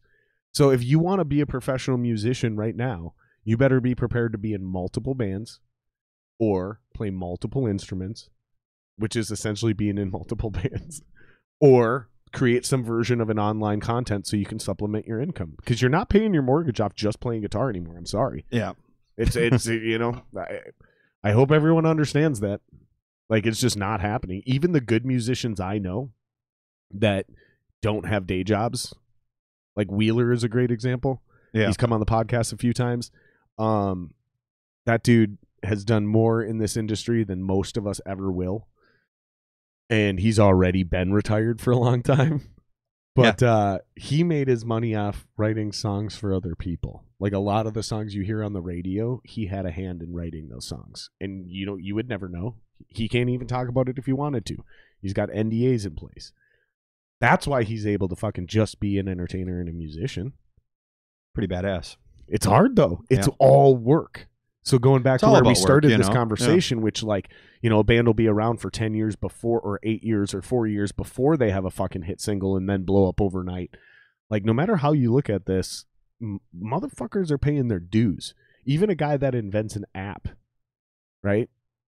And suddenly is a billionaire. Yeah. Like, he has years of practicing coding. Like, you're not just going to get to be some lazy fuck who sits in a chair and comes up with an idea and then gets everyone else to do all the work and, like, you actually make it rich. Unless that's your deal. But that's work. That's a lot of work. Like, you have to find funding, you have to find the engineers, you have to find the designers, so on and so forth, and then actually get it to market and then actually sell it. You're still running a company. Like, you're not just going to sit here at a table and just shit out a $1 billion idea and get rich. You're paying dues somewhere, man. And I don't think people are really understanding that. I think people are expecting too much success too fast nowadays. So whether it's this podcast or your band or fucking someone's app that they've been working on for 10 years, doesn't matter. It's a time We're frame. all paying dues. We're all working our asses off. And the reason I'm bringing this up, and the reason I think the reason I think I'm bringing this up is because I've been trying to get my little brother to understand this. He's about 20. Mm-hmm. And he's not understanding, like, you got to go out there and you got to fail a whole bunch of times in order to understand even how to succeed. But this younger generation, and even some people in our generation, they want to, like, get it all figured out first and then take their first step. And it's like, that's not how anything ever works. I just don't understand why they're so apprehensive about. You got to be okay with failure, you know. It's a good way to put it.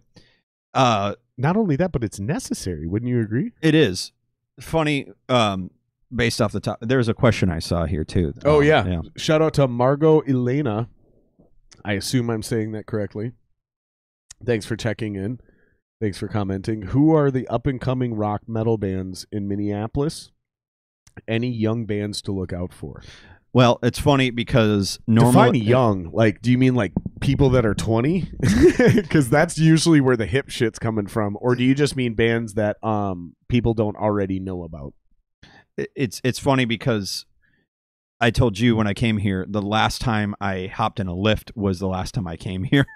And normally Uber. Yeah. Normally I've already had like 60 trips since then, because I am one of those people that is an active goer to First Avenue, The Myth, fucking Honey, 331 Club, the Triple Rock when it was around, all these clubs, and I've seen a lot of those bands, but a lot of them have since passed, you know, or not died, but they're gone, you know. And one of them that was one of my favorites was Porno Wolves.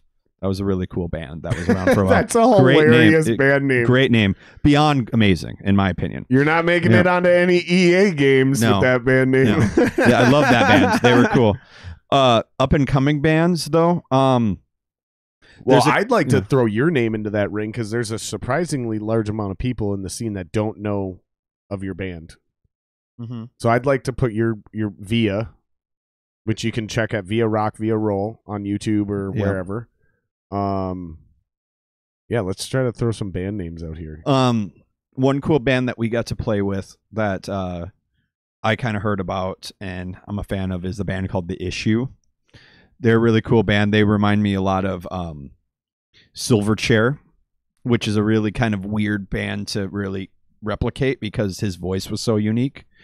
So that kind of grungy, post Nirvana era, they sound a lot like Silverchair in my opinion. So that's a cool band that there's a band called Uncle Daddy locally. Heard of them? They're really fucking cool. I stumbled upon them online because the singer kept getting put in my recommended feed, like suggested friends.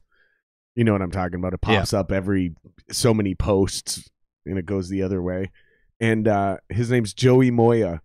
And I was like, do I know this guy? Like, why does Facebook keep telling me to add this guy? Usually it's because I have his phone number. Like, I know this guy and I just don't recognize him. And I click on his thing and all his fucking pictures to me are hilarious. Like, every one of them are kind of sexy and a little gay. And to me, I love it. I think it's hilarious. So one of two things is happening with this singer. Either he's gay or he's so fucking straight, he gives no fucks. Either way, I hope he understands that his pictures, maybe they are sexy, but to guys like me, they're hilarious. So it's still a positive is what I'm saying. And I'm into it. So I checked out, I'm like, who the fuck? And I'm like, this guy's hilarious. Whoever this guy is, he's got a giant dick because there's no way you have this much confidence to take these kind of photos unless you're hung like a horse. So I'm like, who is this guy? I see sings at Uncle Daddy. And I think Uncle spelled with a K. So I click on it and I listen to their music and it's actually kind of good. I was like, okay. I liked it. I hit dude up and I'm like, dude, you got to come on the podcast. He might actually be, he said he's down. So he should, yeah. He might be coming on the podcast. So check out Uncle Daddy. That's one.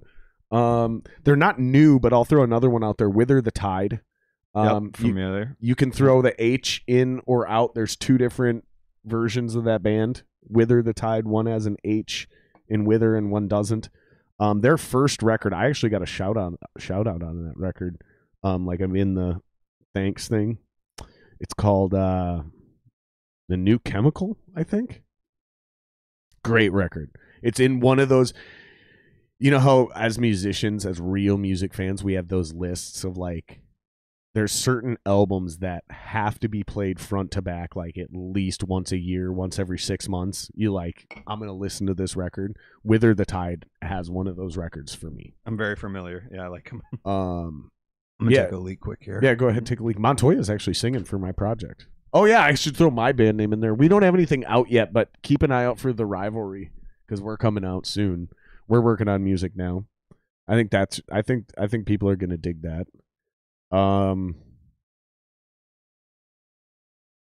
There's this new band I've been hearing about. I haven't heard their music, but I've been hearing about this band called Dreams Aside. Have you heard of those guys? Oh, I don't. He might have went upstairs. All right, throw some other questions in here, guys. There's a bunch of you watching. I can see it. Throw some questions in here so we have some shit to ask or answer, whatever. Because he's going to the bathroom now, and then I'm going to have to turn around and go to the bathroom. So throw your questions in chat now. So by the time he gets back, he has some people to talk to. I'm going to have to go to the bathroom too.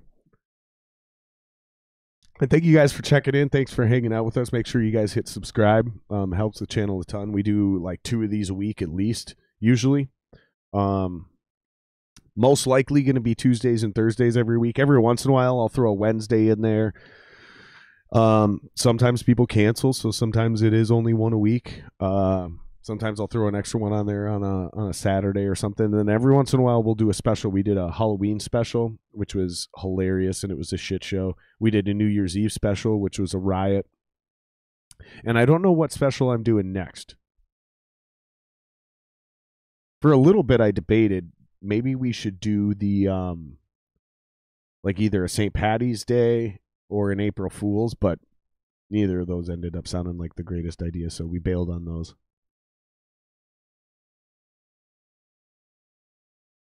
But yeah, guys, throw your shit in chat here. If you don't, in the next couple seconds here, I'm just going to go back and play a song. I have tunes I can play. Oh, Eric's back. All right, if they don't throw some questions here in chat, I got to go to the bathroom too. Yeah. So if they don't throw songs in here in chat pretty soon, I'm just going to end up playing a song. Do you have anything we can play? I suppose I don't have any new Via songs I can give to the public yet that are out, but there's clips of Fuzzard, my new project. We're gonna not be doing. Okay, I know we heard that. We're gonna not be doing this much longer, playing songs and shit. Yeah, because now that Greg Chilton is back in the fold, that's kind of his deal, right? So, eventually we won't be doing too much of this. I mean, we'll still plug shit, but like Greg actually does like. If anybody's curious who the hell I'm talking about, go to the bottom of my page, go to my homepage, go to the bottom of the page, scroll down, you'll see featured channels. Greg Chilton, he has something called Ritual Madness Podcast. It's very similar to this, but he'll have on an entire band. He'll play their music. He'll play music that inspired them. He'll play all kinds of cool shit. That's actually what they do. It's very similar to a real radio show. I don't want to step on his dick. So I'm going to quit doing this eventually as he starts to get closer and closer to that's cool. What he was doing. Because I just have so much respect for him and what he does at the level he does it. He's a better interviewer than I am. That's why I don't even try to be the best interviewer I can be. Sure. That's really not the point of this podcast. This podcast is us hanging out, like as if we're sitting at a bar. We're just shooting the shit, hanging out, having fun, talking about whatever the hell we want to. That's cool. Makes it easier when we have conversations and, you know. I was just told somebody cannot comment. Oh, did live chat get turned off? Yeah. She was able to comment, but this happens. This is a thing. So let's see. It says it's on. You can see it right there. Yeah. Live chat's on. If you're not logged in, you might not be able to, guys. Like if you're sitting in an app. Is your volume cut out there? Where? Scroll back to that thing. Here? It looked like it when you popped up there. Now scroll. Oh, I have that muted. Yeah, because otherwise we'll hear it. We're down here. Oh, okay. This is us right here. So this is me. Yeah, I don't know. This is me here, and that's you right there. Yeah, it says it's on, guys. And Margot was able to comment, so we know we're able to take some comments. Word. Make sure you guys are logged in to YouTube, because if you're not logged in, I bet you that's what it is if you can't comment. Makes sense. It's the only thing that I can think of. I totally lost my train of thought. Doesn't matter anyways, because I was just trying to fill time. So yeah, I was gonna play a song because I gotta take a leak anyways. And so I just need to make sure. Give me 1 second here. Let's go to this one so they can still see us at least. Mm-hmm. And I just need to double check this. Okay.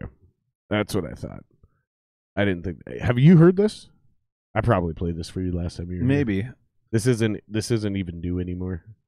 It used to be new. Let's see. I might be able to hear it now.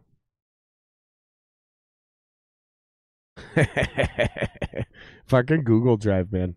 Gotta refresh this shit. It's weird. If you press pause in Google Drive too many times, it'll just not play. Lock you up. Huh? Yeah, you gotta just like refresh it. It's the silliest thing I've ever seen in my life. All right, so this is the track. If it starts playing. No. All right, so let's try the other one. Fucking Apple and everything else updated. There we go. Ooh! All right, let's turn that down. Woo! That was it, though. We got her, buddy. That's it. All right, so I'm going to play this. They can still see you. Word. You're here. And if you guys have questions and all that kind of shit, you can still throw them in chat.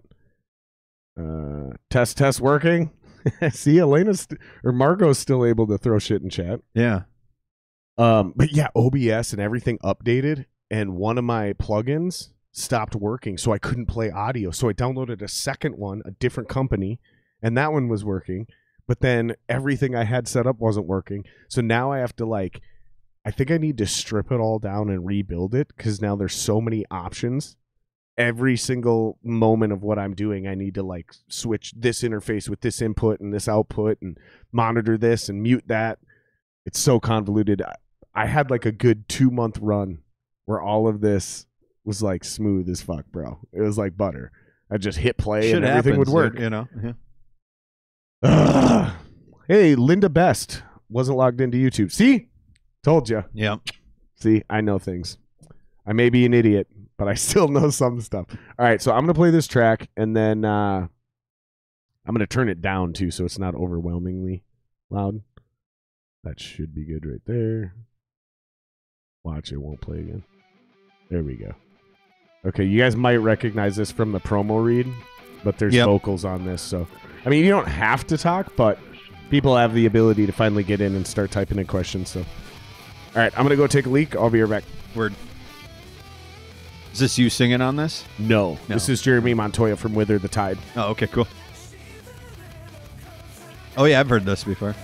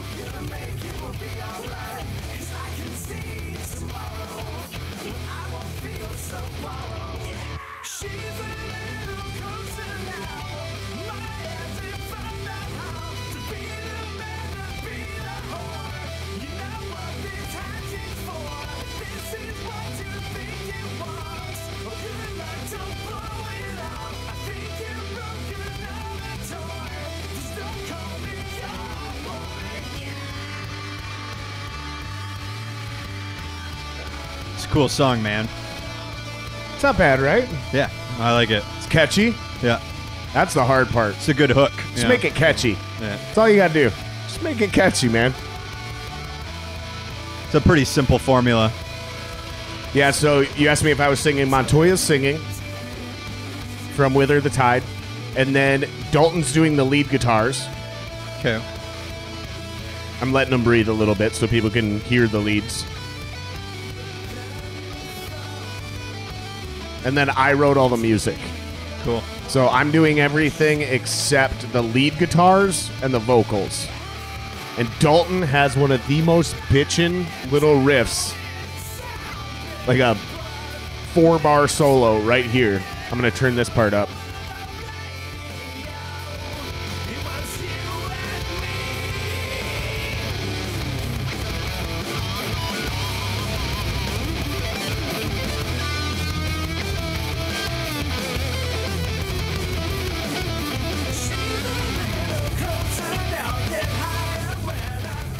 Like, that dude fucking rips, bro. Yeah, it's badass. That motherfucker.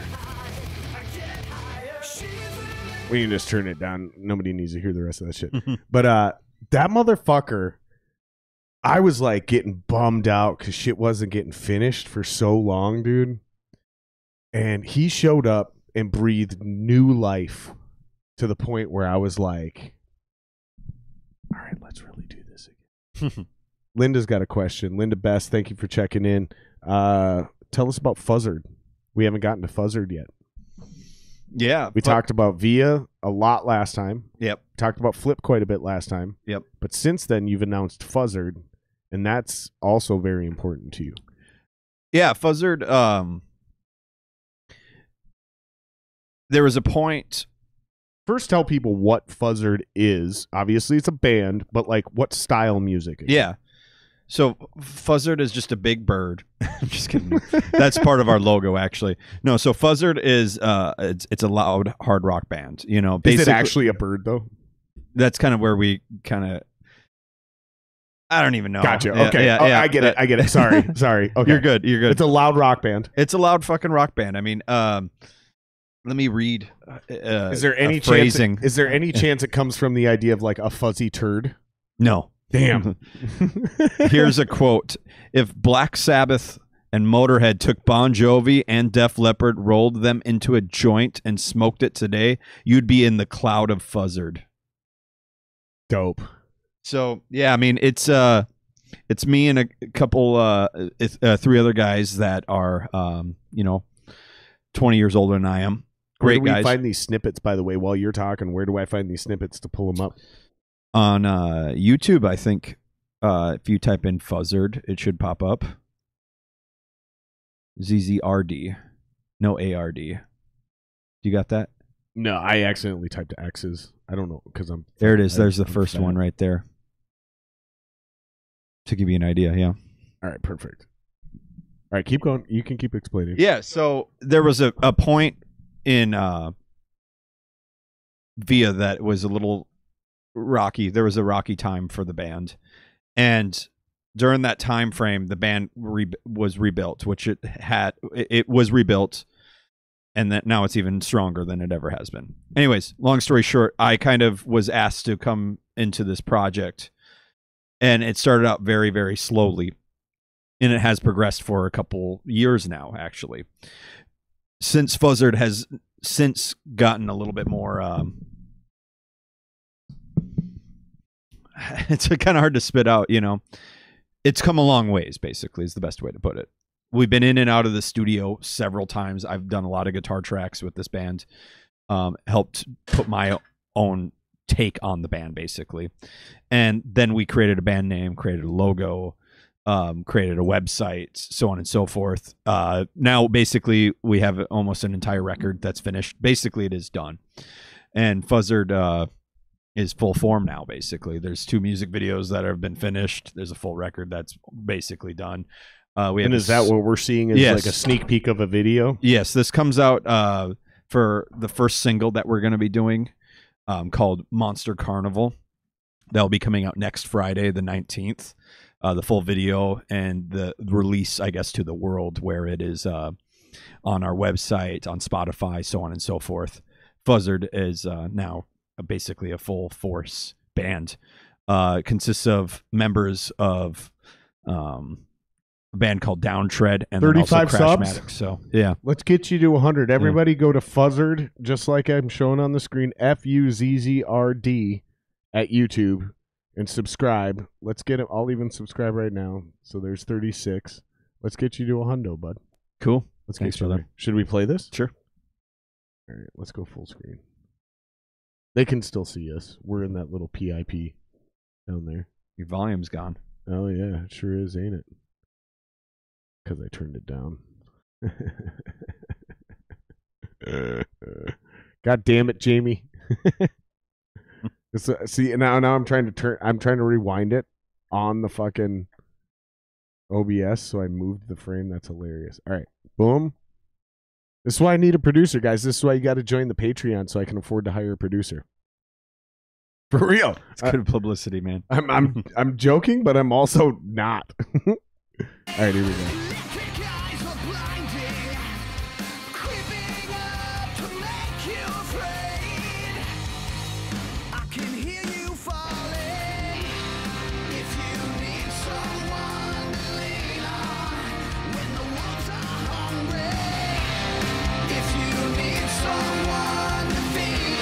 You look a little fat in that video. I do? Just in that one angle. Oh, it was a bad angle. I agree. Yeah. Let's play that again. I got to show you. Oh, I know the angle. I've seen this video a million times. You don't have to re-show me. Yeah. Yeah. I love you, dude. Yeah. You too, brother. No, I know. No, it's really good. Thanks, dude. I know it's a sneak peek, and we didn't really get to see much, but it's really good, dude. That's what I think's really cool about you, man, is like all your bands are really good. Thanks. We all do this where like, yeah, we're good, cool, but then we have this one band where it's like, why are you doing that? Yeah. And it's like, oh, they're my friends. And like, yeah, you should leave that band. Yeah. But I haven't found one of them with you. Oh, they're all fucking good, dude. Well, thanks, dude. Cheers, brother. Cheers, brother. Still got some beers in there? Oh, yeah. Good, man. Yeah, man. That's me and Brett, the singer, writer, guitar player in that band, we're both guitar geeks, big guitar geeks, and we get along very well in that sense because that's what this band is really driven towards, is basically a lot of big dual soloing stuff that we're doing, trade-off soloing, because we're old school Iron Maiden fans and shit like that, and That's a big thing about there. Shout out to Richard Kelvin, watching from California. Fun show. Where are you guys broadcasting from? Sounds Midwest. Fuck! I've completely redeveloped my Midwestern accent. I took pride. Are you from here or where are you from? I'm totally from here, bro. Yeah, I thought so. But I took pride in the fact that I toured the country so much. I had completely gotten rid of my Midwestern accent. Like so much. You don't lose that. Fuck dude, you. I really did. So much to the point where I had adopted, I say certain words in certain accents, right? So like when like I say walk, talk, like I'm on the East Coast, right? You'll see me slip into a Southern drawl a lot, right? A lot, especially if I'm ever hanging out with anybody from the South. I immediately start it because I was a bill collector for 8 years. And I used to, this is a funny story. I used to get called child, boy, and kid a lot. So, excuse me. I was complaining to my supervisor, who's a black dude, right? And he's like, yeah, well, check this out. I used to get called the N-word, like hard N-bombs on a regular basis. Yeah, because we were bill collectors. So he told me this story about how he developed, and he's like, he's been on the podcast. His name's Anwar Anfield. We've talked about this on the podcast. And he talks like this. He's real fucking cool. He's real fucking calm. You know, yeah, listen. That kind of guy, you know, like, And he developed what I think is up there with Dave Chappelle and fucking Eddie Murphy's level of nerdy white guy voice.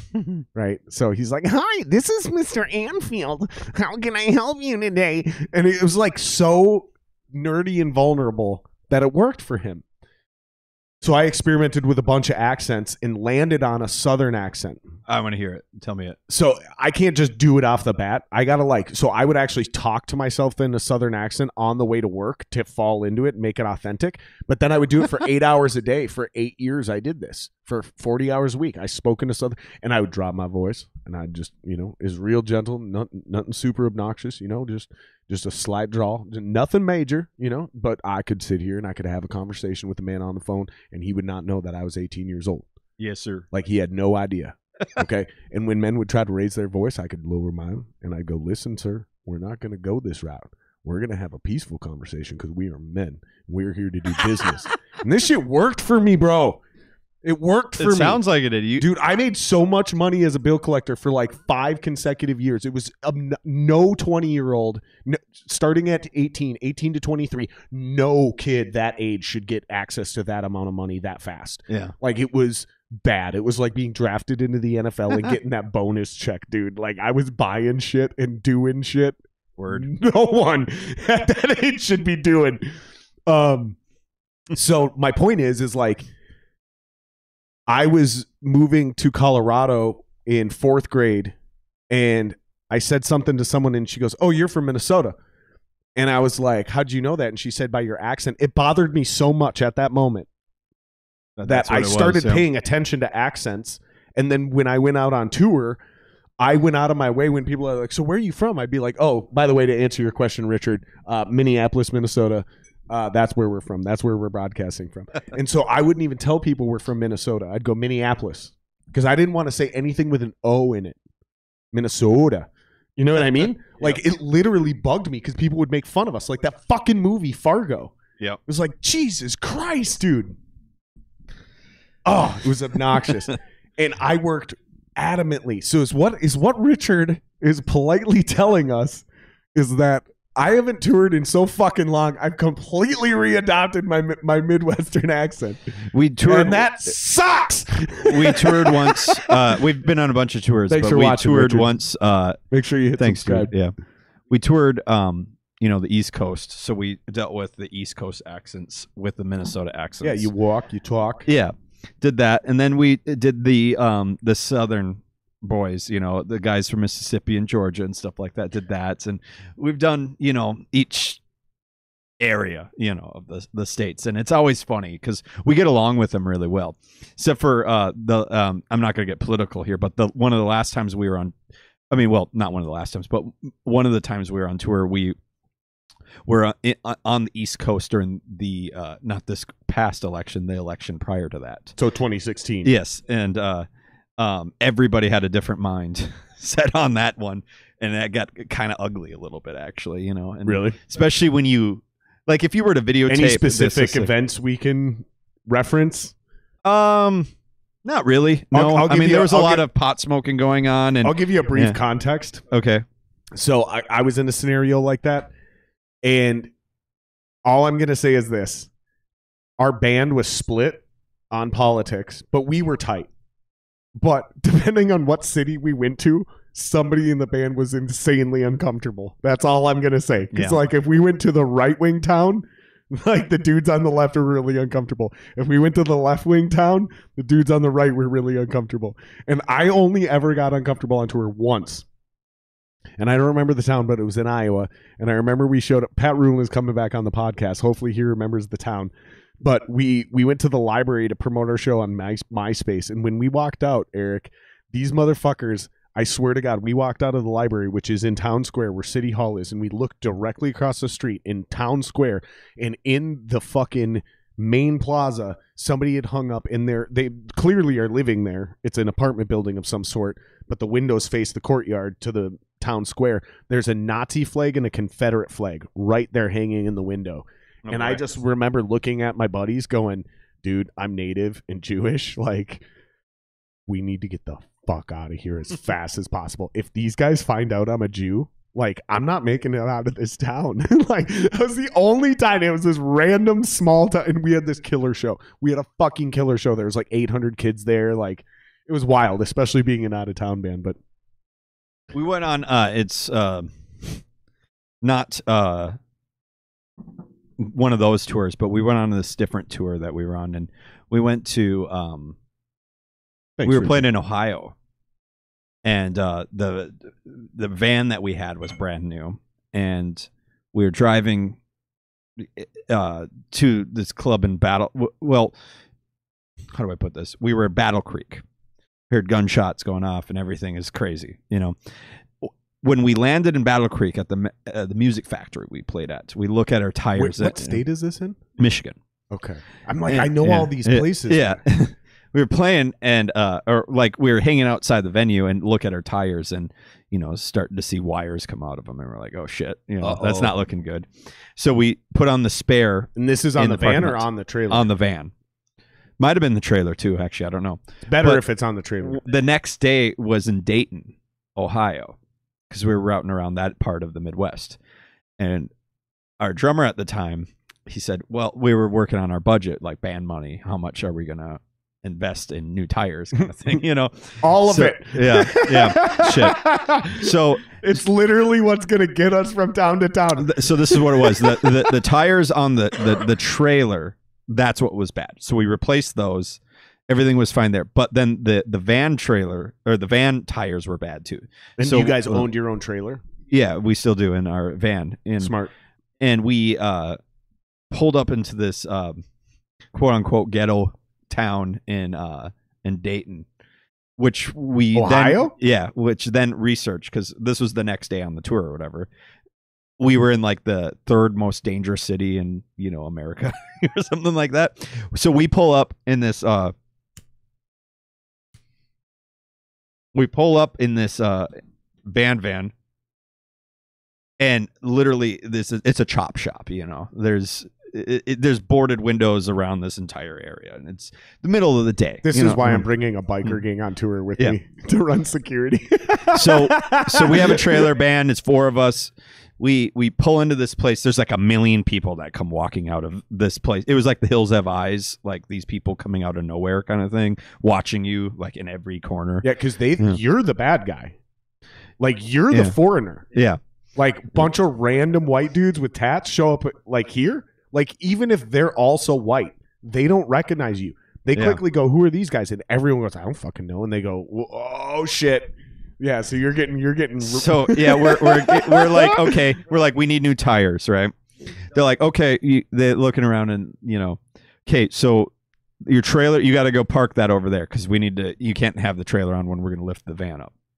So we're like, okay, so we go over to the parking lot. It was the tires on the van then. At this point, yes. Okay, because you'd already done. So we're going to park the trailer in the shopping mall that's across the street where every single place had boarded up windows and steel bars on everything, and we're like, all right, this is looking safe even during the day. So I shit you not, as we're getting out of the van, getting ready to unhook the trailer, because we're like, okay, we're gonna make this a deal. This guy comes up in a big vehicle, and first thing he says to us, and he says, "What's in that trailer?" Like yelled it, like out of his thing. Like, well, nothing. We hooked the trailer up and left. Fuck because yeah, we were dude. in a really, like, I'm not, by no means am I trying to sound like racist. No, I'm not trying to whatsoever. I am not. But the thing about it was, it seemed like a dangerous area, and we looked it up, and it was a dangerous area. If it was white people or black people or whoever, it doesn't matter. It was a dangerous area. Like, I'm telling you, listen, as somebody who appears to be white, yeah, I've been in a lot of trailer parks where I've been scared shitless. Where so like have I. I may look white, but these aren't my kind of white people, if you know what I'm saying. Like, I get exactly what you're getting at. Like, when you're in a shady neighborhood, you're in a shady neighborhood, and it's in the air. Everybody's dangerous, man. Everybody can be dangerous. Yeah. Like, you can feel it. Shout out to Richard, by the way. Minneapolis, that's cool. He says he stumbled across the show randomly, and he likes the vibe. Thank you, brother. Appreciate that, man. Do me a favor and hit subscribe, dude. It helps the channel a ton, man. We're still grinding to 1,000 subs. Yeah, I was just talking to my buddy. Shout out to Zach, by the way, at Central Ave Licks. That's kind of my guy. I go to Central Ave. Which one? Central Avenue Liquors. Right off the one Lowry. right by right off Lowry, man. Right by the Walgreens. Yeah. I know what you're talking about. I used to regular there. I lived on 23rd Street for 4 years. So. Yeah, shout out to Zach. He's the guy that always recommends me the beers. I'm always like, hey, I'm doing a podcast tonight. I want this because, it's safe, blah, blah, blah. And I was like, and then give me something weird. And every night he knocks it out of the park, except tonight, Zach.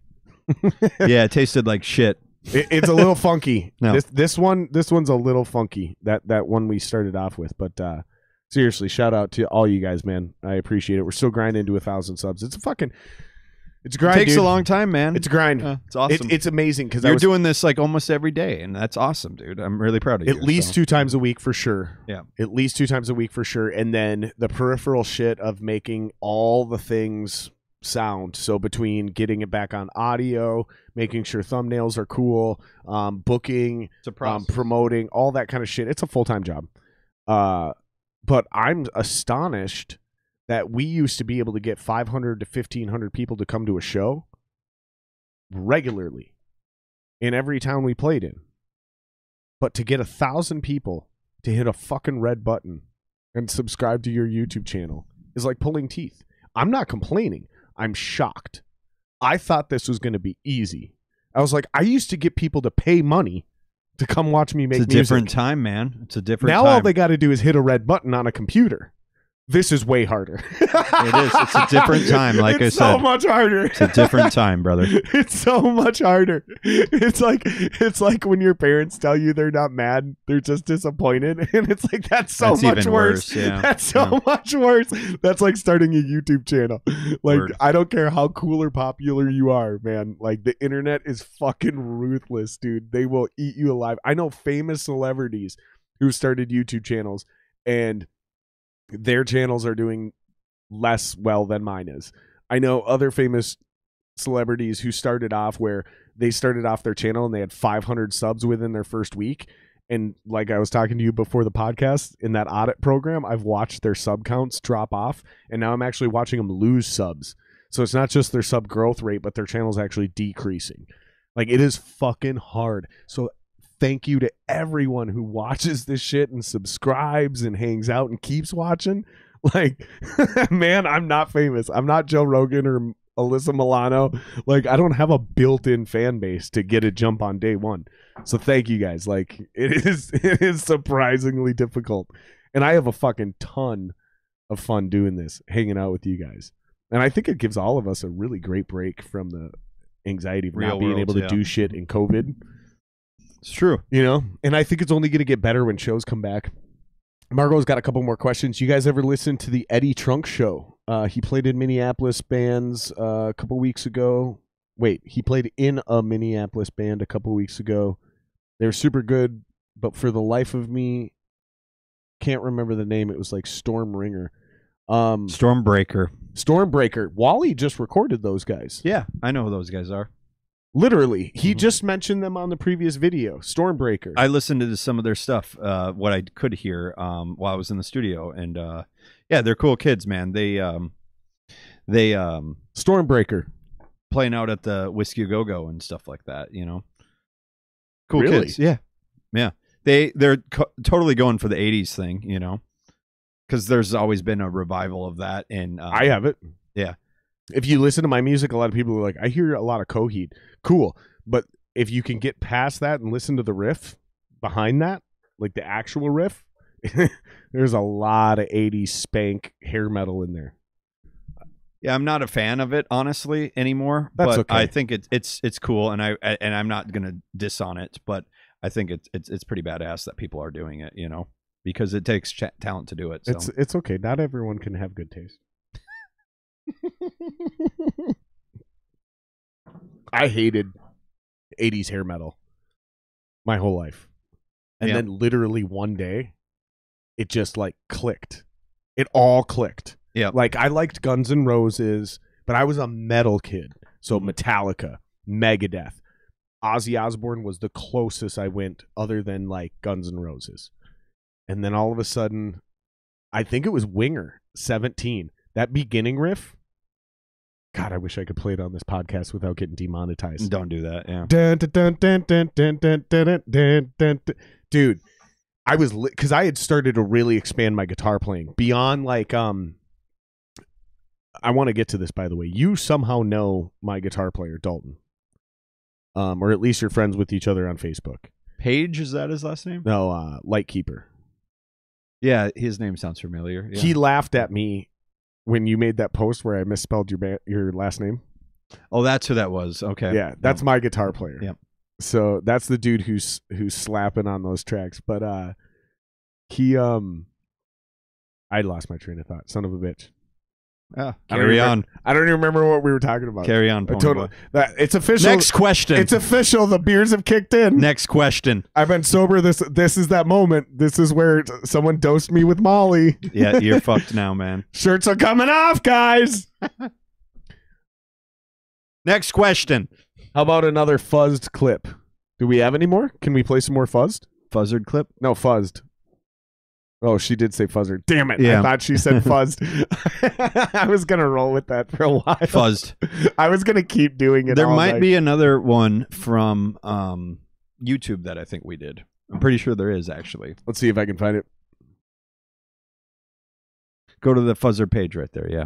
Don't fucking ever tell me what Don't to tell do, you bro. to do. Fuck you. Don't fucking ever tell me what to do, bro. Life Turned Black teaser. Yeah, there you All go. right, let's Yeah. do... I think it's this one. No. That one's got What's a this bunch one? of views. This one? No. This one? That one does. This one?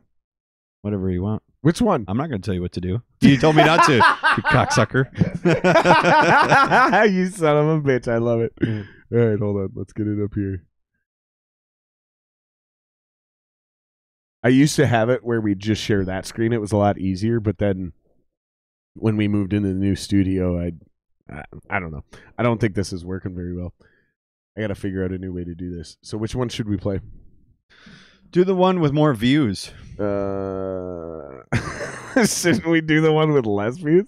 How about we just do them both, bro? Sure. They're less than a minute long each. Okay. So let's do this one, and then I'll cue that one up. Grr. How's that sound? So let's do this one.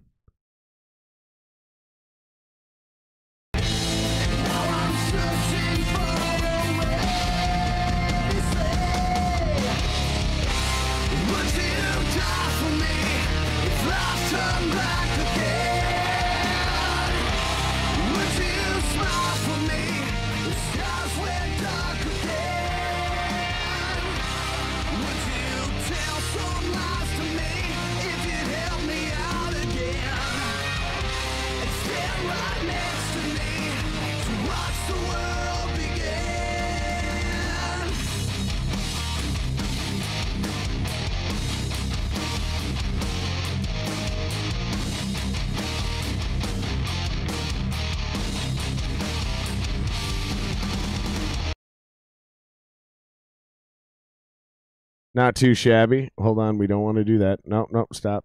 Oh, stop. Oh, you're getting sued. I'm about to be demonetized. Oh, Stop! Your Minnesota accent's coming out. I'm about to. Fucking YouTube. Okay, so let's just go back, and then I'll just grab that. There we go. Now let's do this one. There we go. Wait, isn't this the same one? It's the second teaser clip of it. Same song, though.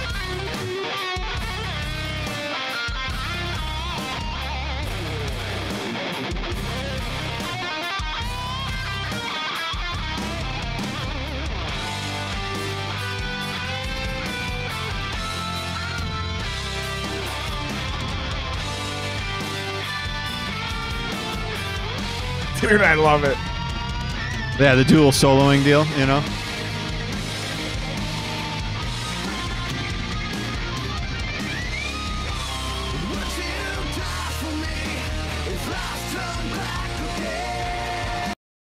Dude, I love it. It's so good. Thanks, dude. It's so good. Yeah, man, it's a whole different ball game of guitar playing for me, that's for sure. It's really good, dude. Thanks, man. I really like it a lot. And I don't compliment a lot of people like that. It's really good. I got to get rid of this up here, though. It's going to drive me nuts. Yeah, let's go for a little bit longer, man. You want to? Yeah. Let's go for another I totally lost 9:30 or so. I totally lost track. How long have we been gone? Oh, 2 hours? Oh, yeah. Fuck yeah, dude. Yeah, we've been going a while. Linda's got a question. How did you start your band? I think we did kind of address that. Like, yeah, it was we sort kind of of like did.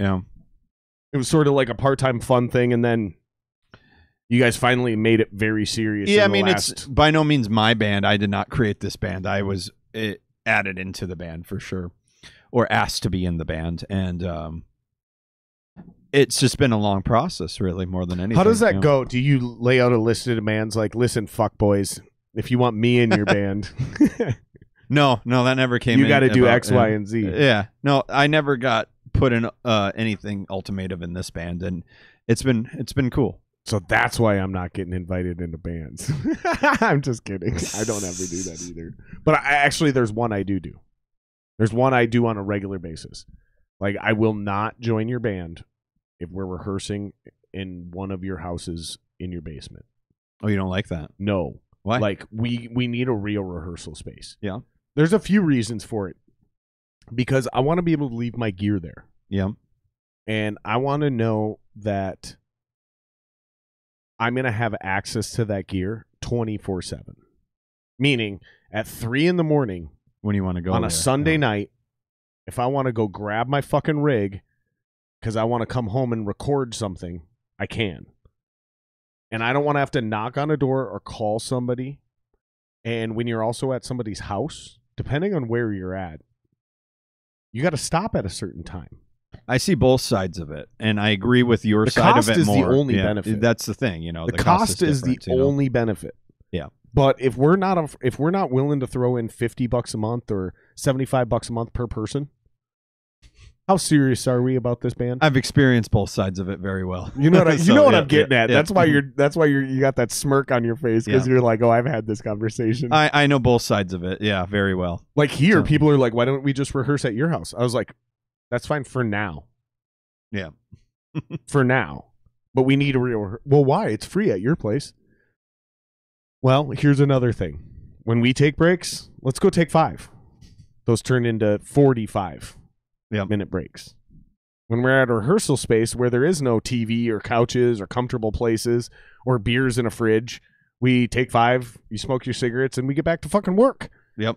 It's like, yeah, I mean, it's going to isolation. You go to a place to dedicate yourself to a time, but there's also a point where it has to be comfortable for some people to have creative. That's what makes all musicians different, you know? Right? That's the thing, you know. Yeah, that's a thing. They're all similar in one way, that they're all skeevy, you know.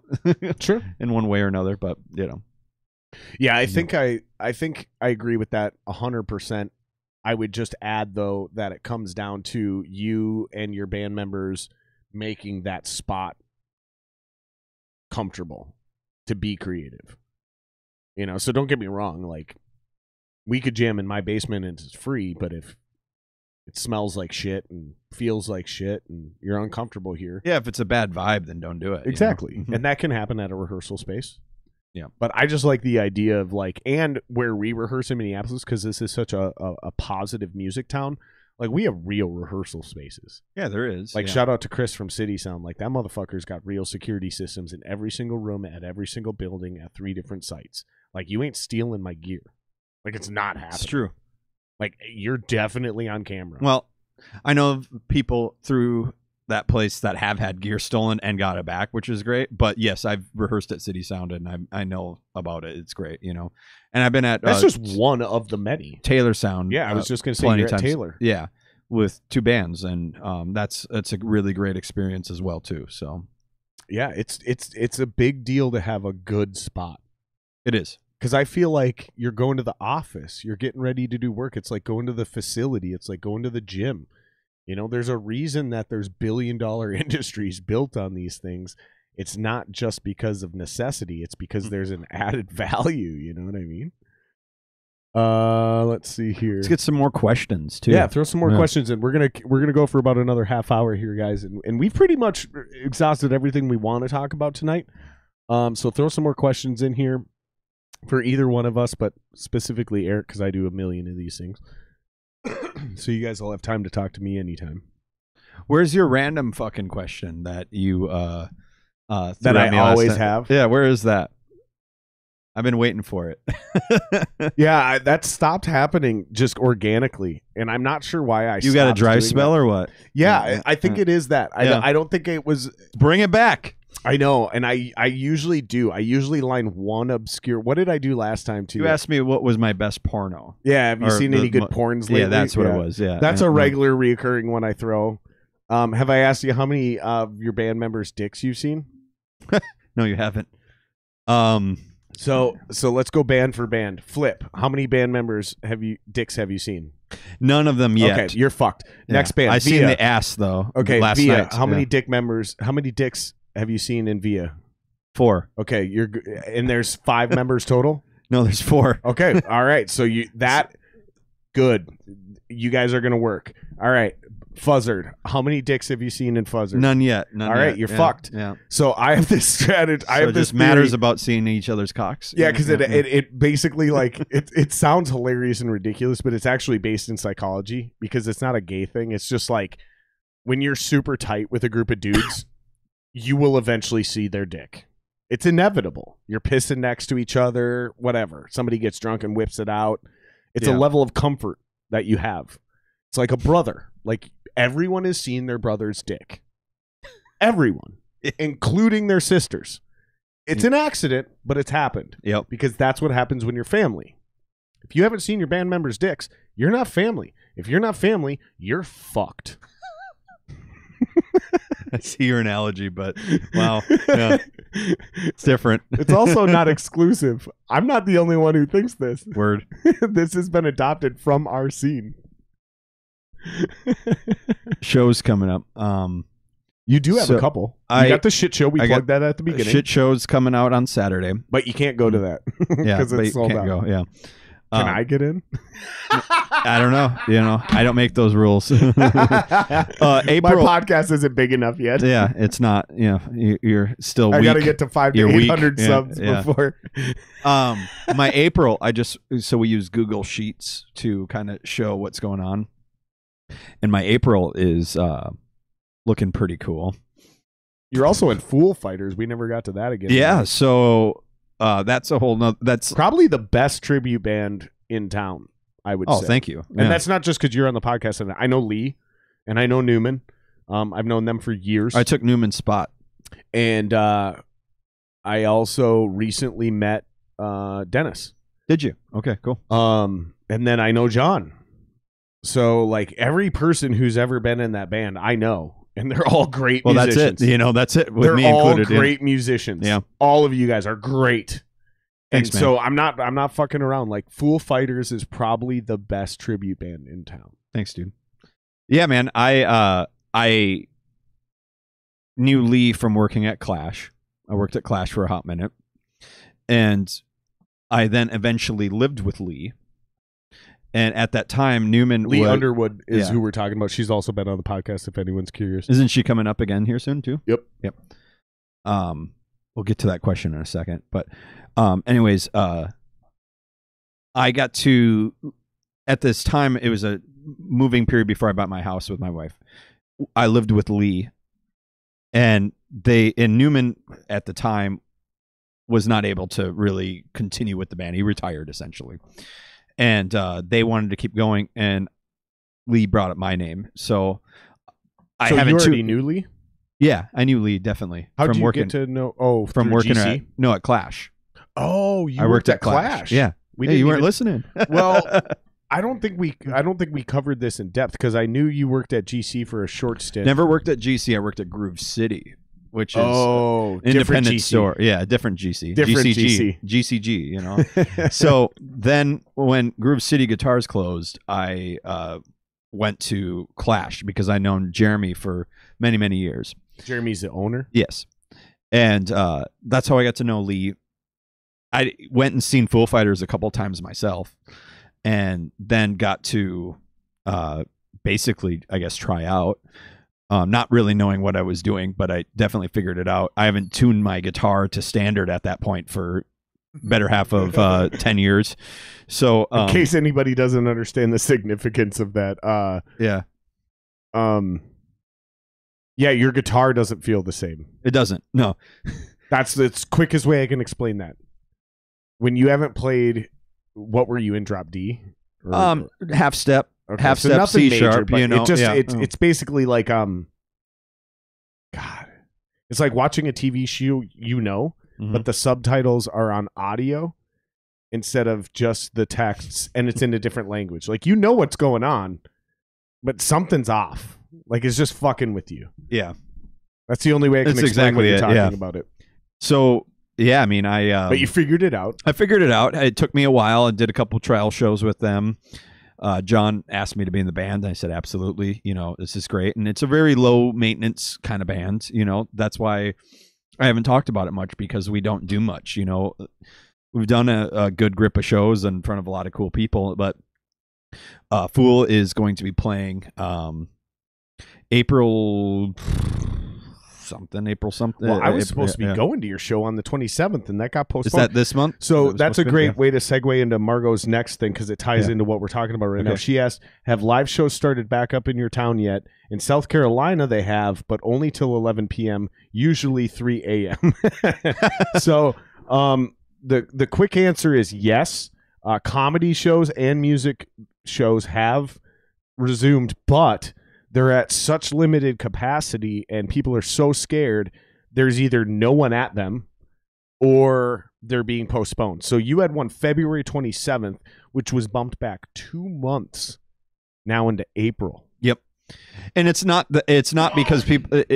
and they're shutting them down at 10 p.m. here. Yeah, so they're shutting venues down at 10 p.m. here in Minneapolis. And most of the area. So here's the thing, and this kind of carries over to other places. Well, by the way, just so people understand, we were never a 4 a.m. club town. Yeah, like it's 2. At best, you're a 2 a.m. club town, but for a long time, it was midnight. For the longest time. Do you remember that? Yes, I do. Yeah. Fucking midnight. They finally opened it up to 2 a.m., but still, bands end up getting done at midnight, 1 o'clock. So now they shortened all of that to 10 p.m., where the business is closed at 10 p.m. So if you're a headliner, you're going on at what, 8:30? Yeah, 9, and that's if you're playing a short headlining set, not like what Flip's doing, where you're doing 3 hours. Yeah, the whole vibe's fucked. It's different, you know. It just makes everybody start day drinking earlier, is what it does. But yeah, for example, that's a miss. You know, the Fool gig, you know, that will be probably a 6 to 10 kind of gig. I'm gonna grab one more beer. You grab me one more? And we're doing one in April. I don't know why I can't remember the date right now. It's the first Friday in April at Route 47. The 7th? Okay. That sounds right. I think it's the 7th. No, I think it's the 8th because April 1st is a Thursday. Okay. So it's the following weekend then after that. So then, you know. Well, technically the first Saturday, first Friday or Saturday you said It'd be either be a second. Remember, or third it's one of those dates. I do know that we are playing again the following Friday, which I don't think has even been announced yet. And this is via you're talking. I'm talking about Fool Fighters. Okay. Yeah. Does Fool Fighters have a social media that people can follow, or do they just need to follow you on social to get updates? So there is a Fool Fighters in Texas that I think is no longer, and it gets a little people get confused. But the Fool Fighters in Minnesota was before then or around the same time, is from my understanding. But anyways, but where do people follow that? I think it's just Fool Fighters. If you type it in on Facebook, that's Facebook? it. Yeah, okay. I think that's it. Honestly, shows how much I'm up to it, but but no, I'm pretty sure that's what it is. So we're doing that. Then we are playing in Wisconsin in Hudson the following Friday. At Ziggy's in Hudson, Fool Fighters will be headlining. The following Saturday, the day after that, I've been just told, is Via will be going on a short tour throughout the Midwest with Otherwise. There it is. Yep, there we are. All right. Keep talking. I'm just going to pull it. So, yeah, there's the Fool stuff.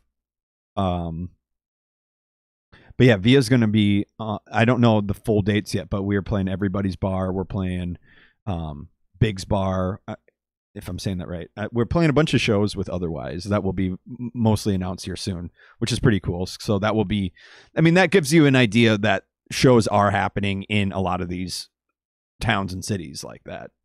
You know, they're trying. Yeah, they're trying, and we'll be a part of some of them. You know, I mean, obviously they're still doing all the restrictions that they're supposed to, mostly. But have you seen these? Have you seen these fucking pictures of concerts where people are either like literally in bubbles, or they're in? I saw the Flaming Lips one where they were all in bubbles. Yeah, would you do a show like that? No.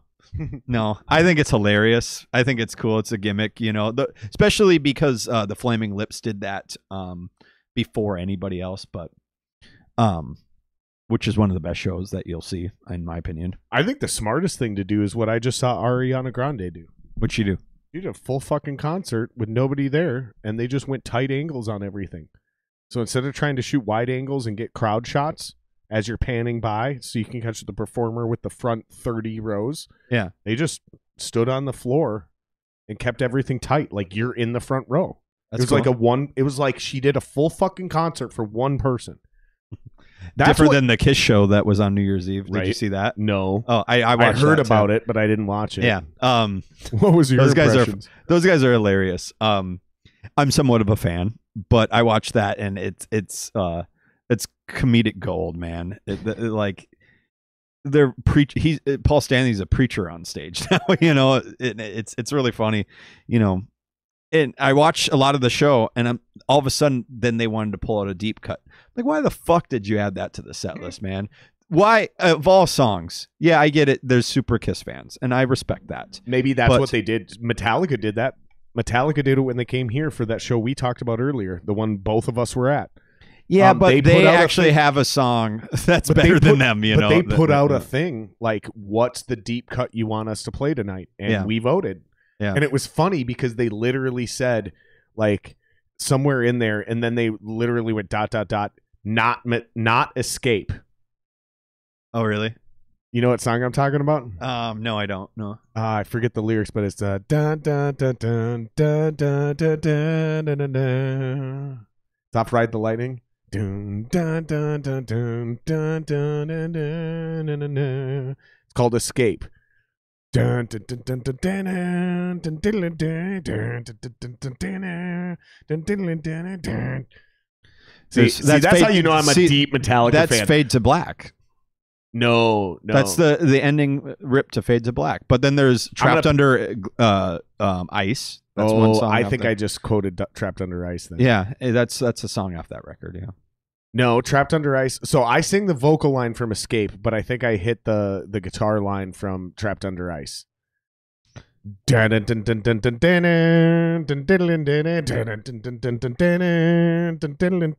telling you, that's Escape, bro. Yeah, I'm sure you're right. I'm telling you. Pull it up, you'll get sued. I know. That's what I was just going to say. I want to play it right now, but that's the copyright. Yeah. Okay, so listen, we got a few viewers, 7 people still watching right now. This is why we still do comments and all this shit. You guys are basically my version of Joe Rogan's Jamie. You're all my fact checkers. All of you guys are my producer. So I think I'm talking about the correct song. Look it up for me. Do us a favor. Escape by Metallica. Tell me if that's the right riff I was humming and the right vocal melody. I don't think it is. Because if we pull it up on the podcast, even on our cell phones, if we put it over the mic so everyone can hear, we're getting demonetized. But I'm telling you, either way, point being is maybe that's what Kiss did that night.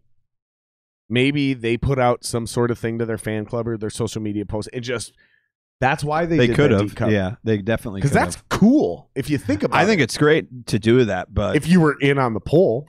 But when it's overall a bad song that nobody should like, and I'm just going to say that right here and there, I'm like, literally, man. What song did they play? I don't fucking know. Nobody knows. Nobody knows. That's the point. That's the point. That's the fucking point. No disrespect to Kiss, but seriously, there's you talk to any major Kiss fan. Who are they a fan? They're fans of what? The first 4 Kiss records, which were the early 70s, right? Yeah, I would say so. Yeah, because by the time they went like unmakeuped in the 80s, yeah. What was that? Suzanne or something like that? They did some fucking power ballad. Yeah, they did something. I think I don't know if I got that name right. Hey, Jamie, pull it up. But I know what you're talking about. There's no Jamie on there. I know what you're talking about. No, they're Jamie. Oh. The whole fan base is Jamie. Oh, is that what you call your fan base? Oh, maybe we just did. Maybe we just find. I've been arguing. You just made something, man. I've been arguing about this since day one. We need to find a name to call the fans. Okay. The fans of the podcast. Now, since it's the extravaganza, the Ganza, right? I was like, we should call them Gonzos because you got to be a little crazy. You got to be a little crazy to actually be into this podcast. It's true. You're a little off if you're actually nuts, into this. Yeah. But that's also kind of insulting, and I don't ever want to insult the fans or the supporters. So they need to come up with something. The Jamies. But dude, for real though, because that makes sense because it's like I know a crazy Jamie. He is kind of the greatest podcast My producer wife knows of all her time. well. Think about it though. Yeah. Who? Jamie is the greatest podcast producer of all time. Who's that? Joe Rogan's producer. Oh, I don't know. Sorry. You don't watch Rogan? No, I watch Rogan. I don't. Yeah. That's the guy who makes it good. Okay. Well, that's yeah. the reason Rogan is good is because of Jamie. Oh, of course. You have to have a producer. You know, I get it. You know, I got love for Red Band, but like he's not. That's why yours sucks. He's exactly because I'm kidding. Yours doesn't. I don't suck, even yeah. have a. It does suck, and I don't. It doesn't. It's because I don't even have a Red Band, let alone a Jamie. The fans are my Jamie. You guys are my Jamie. That's funny. We couldn't do this without you.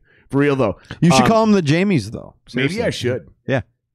You started it tonight, man. You said it. It just came out naturally, you know. All the fans are Jamie. Collectively, you are Jamie. Jamie's gonna go. See, Jeff chimed in. Thank you, Jeff. Thank you. Random viewer, yes, Escape. That's exact. I knew I was right. I knew I was fucking right. I didn't know that was a name of a Metallica song. Yeah, honestly. it's. I believe it's on Ride the Lightning. Dude, this is how obsessed of a Metallica fan I am. I believe it's track 5. I'm a huge fan too. I believe it's track 5 on Ride the Lightning. And if it's not track 5 is Trapped Under Ice, and it's track number 6. But it's right after Fade to Black. It's either the next song or the song after that.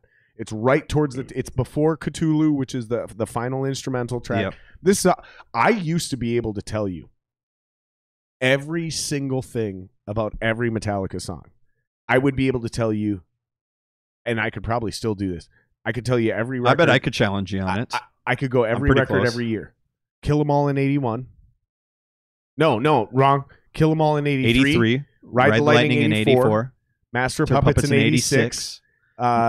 Justice in 88. You lost the volume.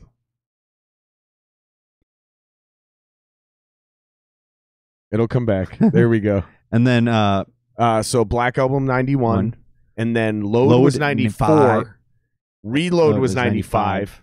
And that's where I lose track. S&M is 99. That's where I lose track. Yep. Is it once Reload hits, I'm like, I don't know, I don't remember. See, I'm a fan of those records too, but I think you have to be a diehard to like those records too. You know, I know people that don't like any Metallica before the Black Album. You know? I used to be able to tell you every single track what order it was on each album, who got songwriting credits for each song on each. Dude, I was obsessed. I just got really recently into because Hetfield's one of my biggest inspirations. Dude. Me too. Yeah, literally, he's the reason I started. Him, doing Angus music. Young, Tony Iommi, all that shit. For me, it was Hetfield and Slash. Slash is one of mine too. Hetfield and Slash. It was his rhythm playing and his stage presence, commanding a mic, standing in one spot and owning the world. And then Slash is just pure, just iconic, like, don't give a fuck vibe. The cigarette in the mouth, the top hat, the sunglasses, the I don't give a fuck about your fucking fame.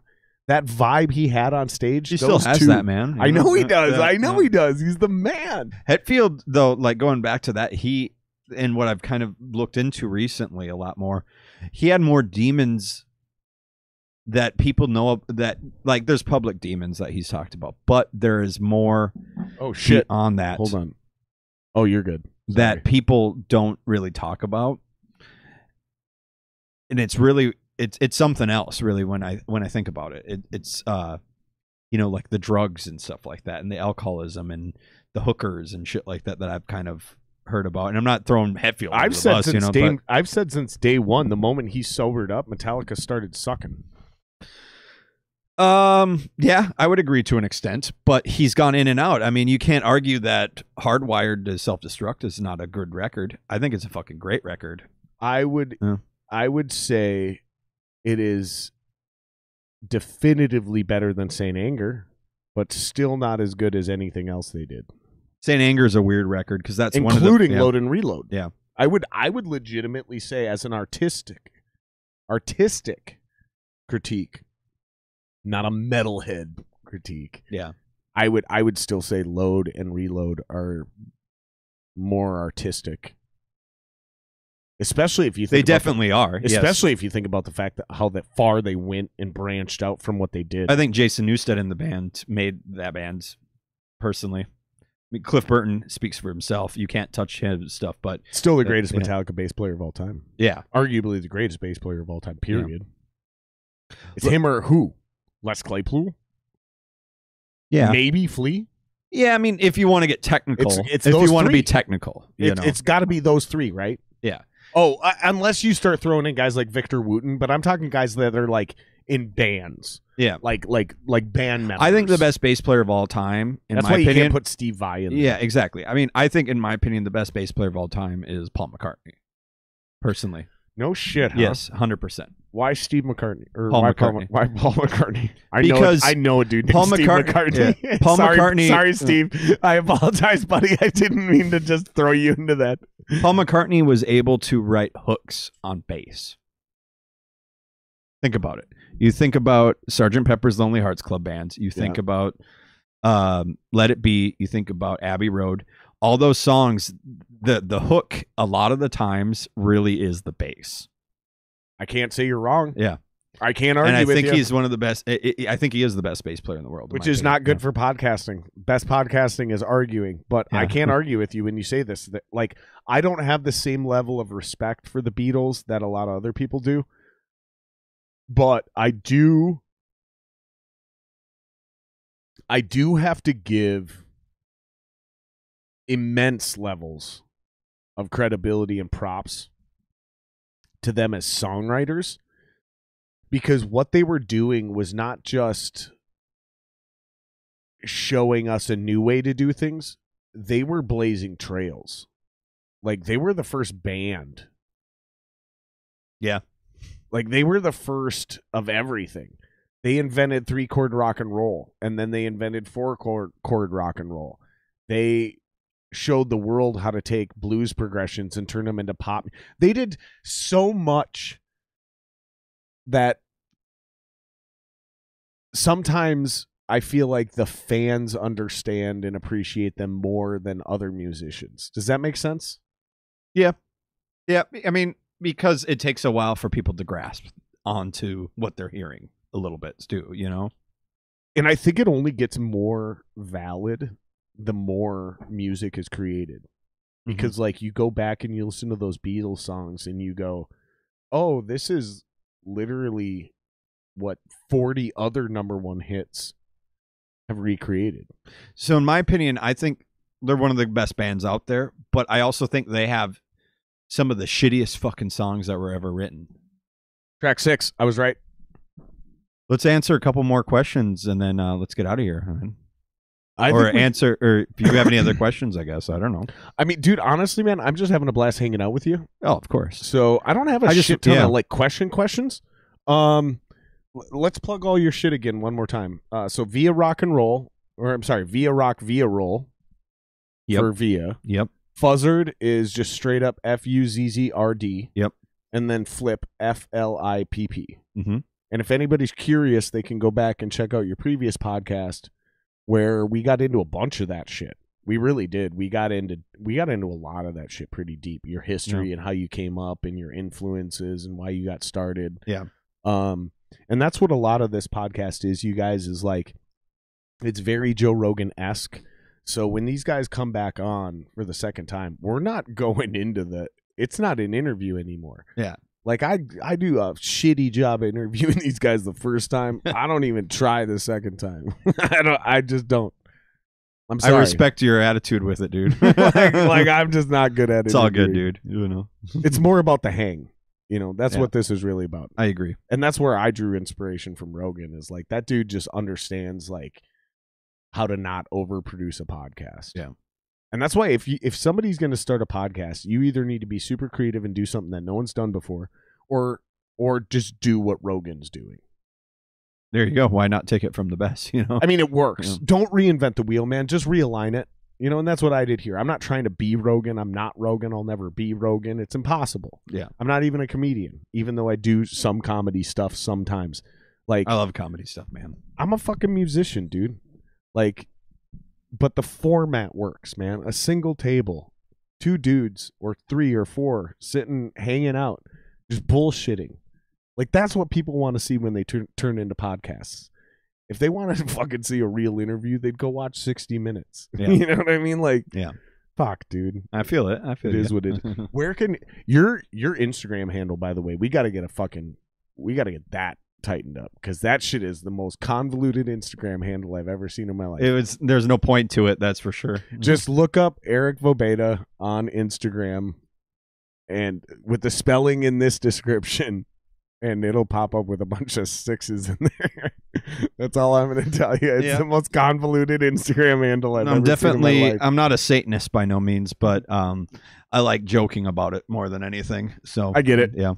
Even as somebody who I guess is technically a Christian, like, I even find some of that Satan shit hilarious. I took pride in the fact that I was my buddy's 666 subscriber. I mean, come on, dude. Let's lighten up and have a little you gotta bit have of fun fucking with fun, it, you know. Right? That's the point of life, right? know? We're all too fucking serious. The world's too fucking serious. We got political issues. We got fucking a disease killing everybody every 5 minutes. Jesus like, Christ. Fuck, dude.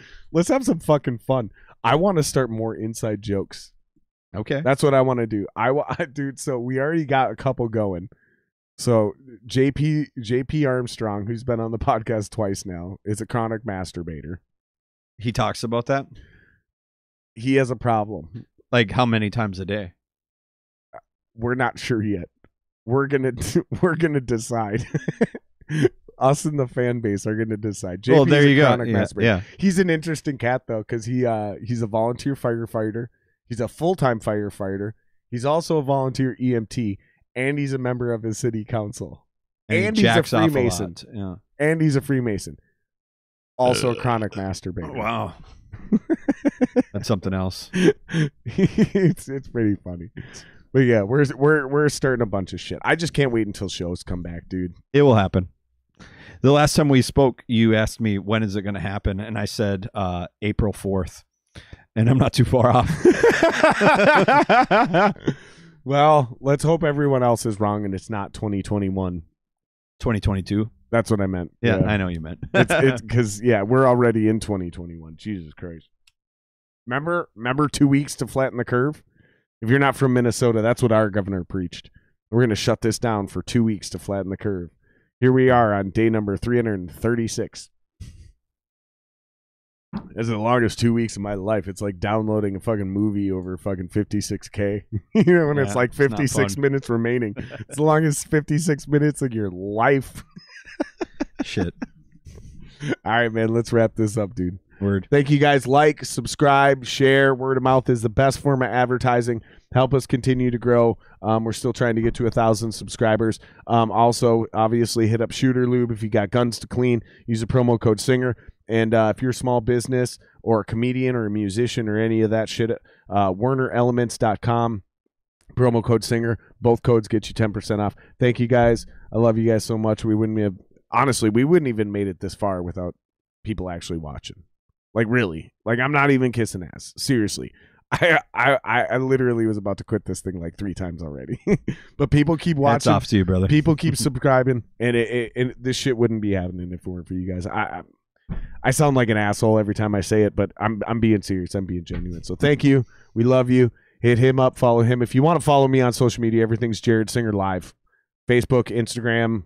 I am on Twitter, but here's the thing. Don't follow me on Twitter. Because all I do is trash Ilhan Omar because she's my rep from like. You're a bad fucker, man. I don't like that woman. I get really political on Twitter. Everything else is fun. Thank you guys. We're out. Cheers.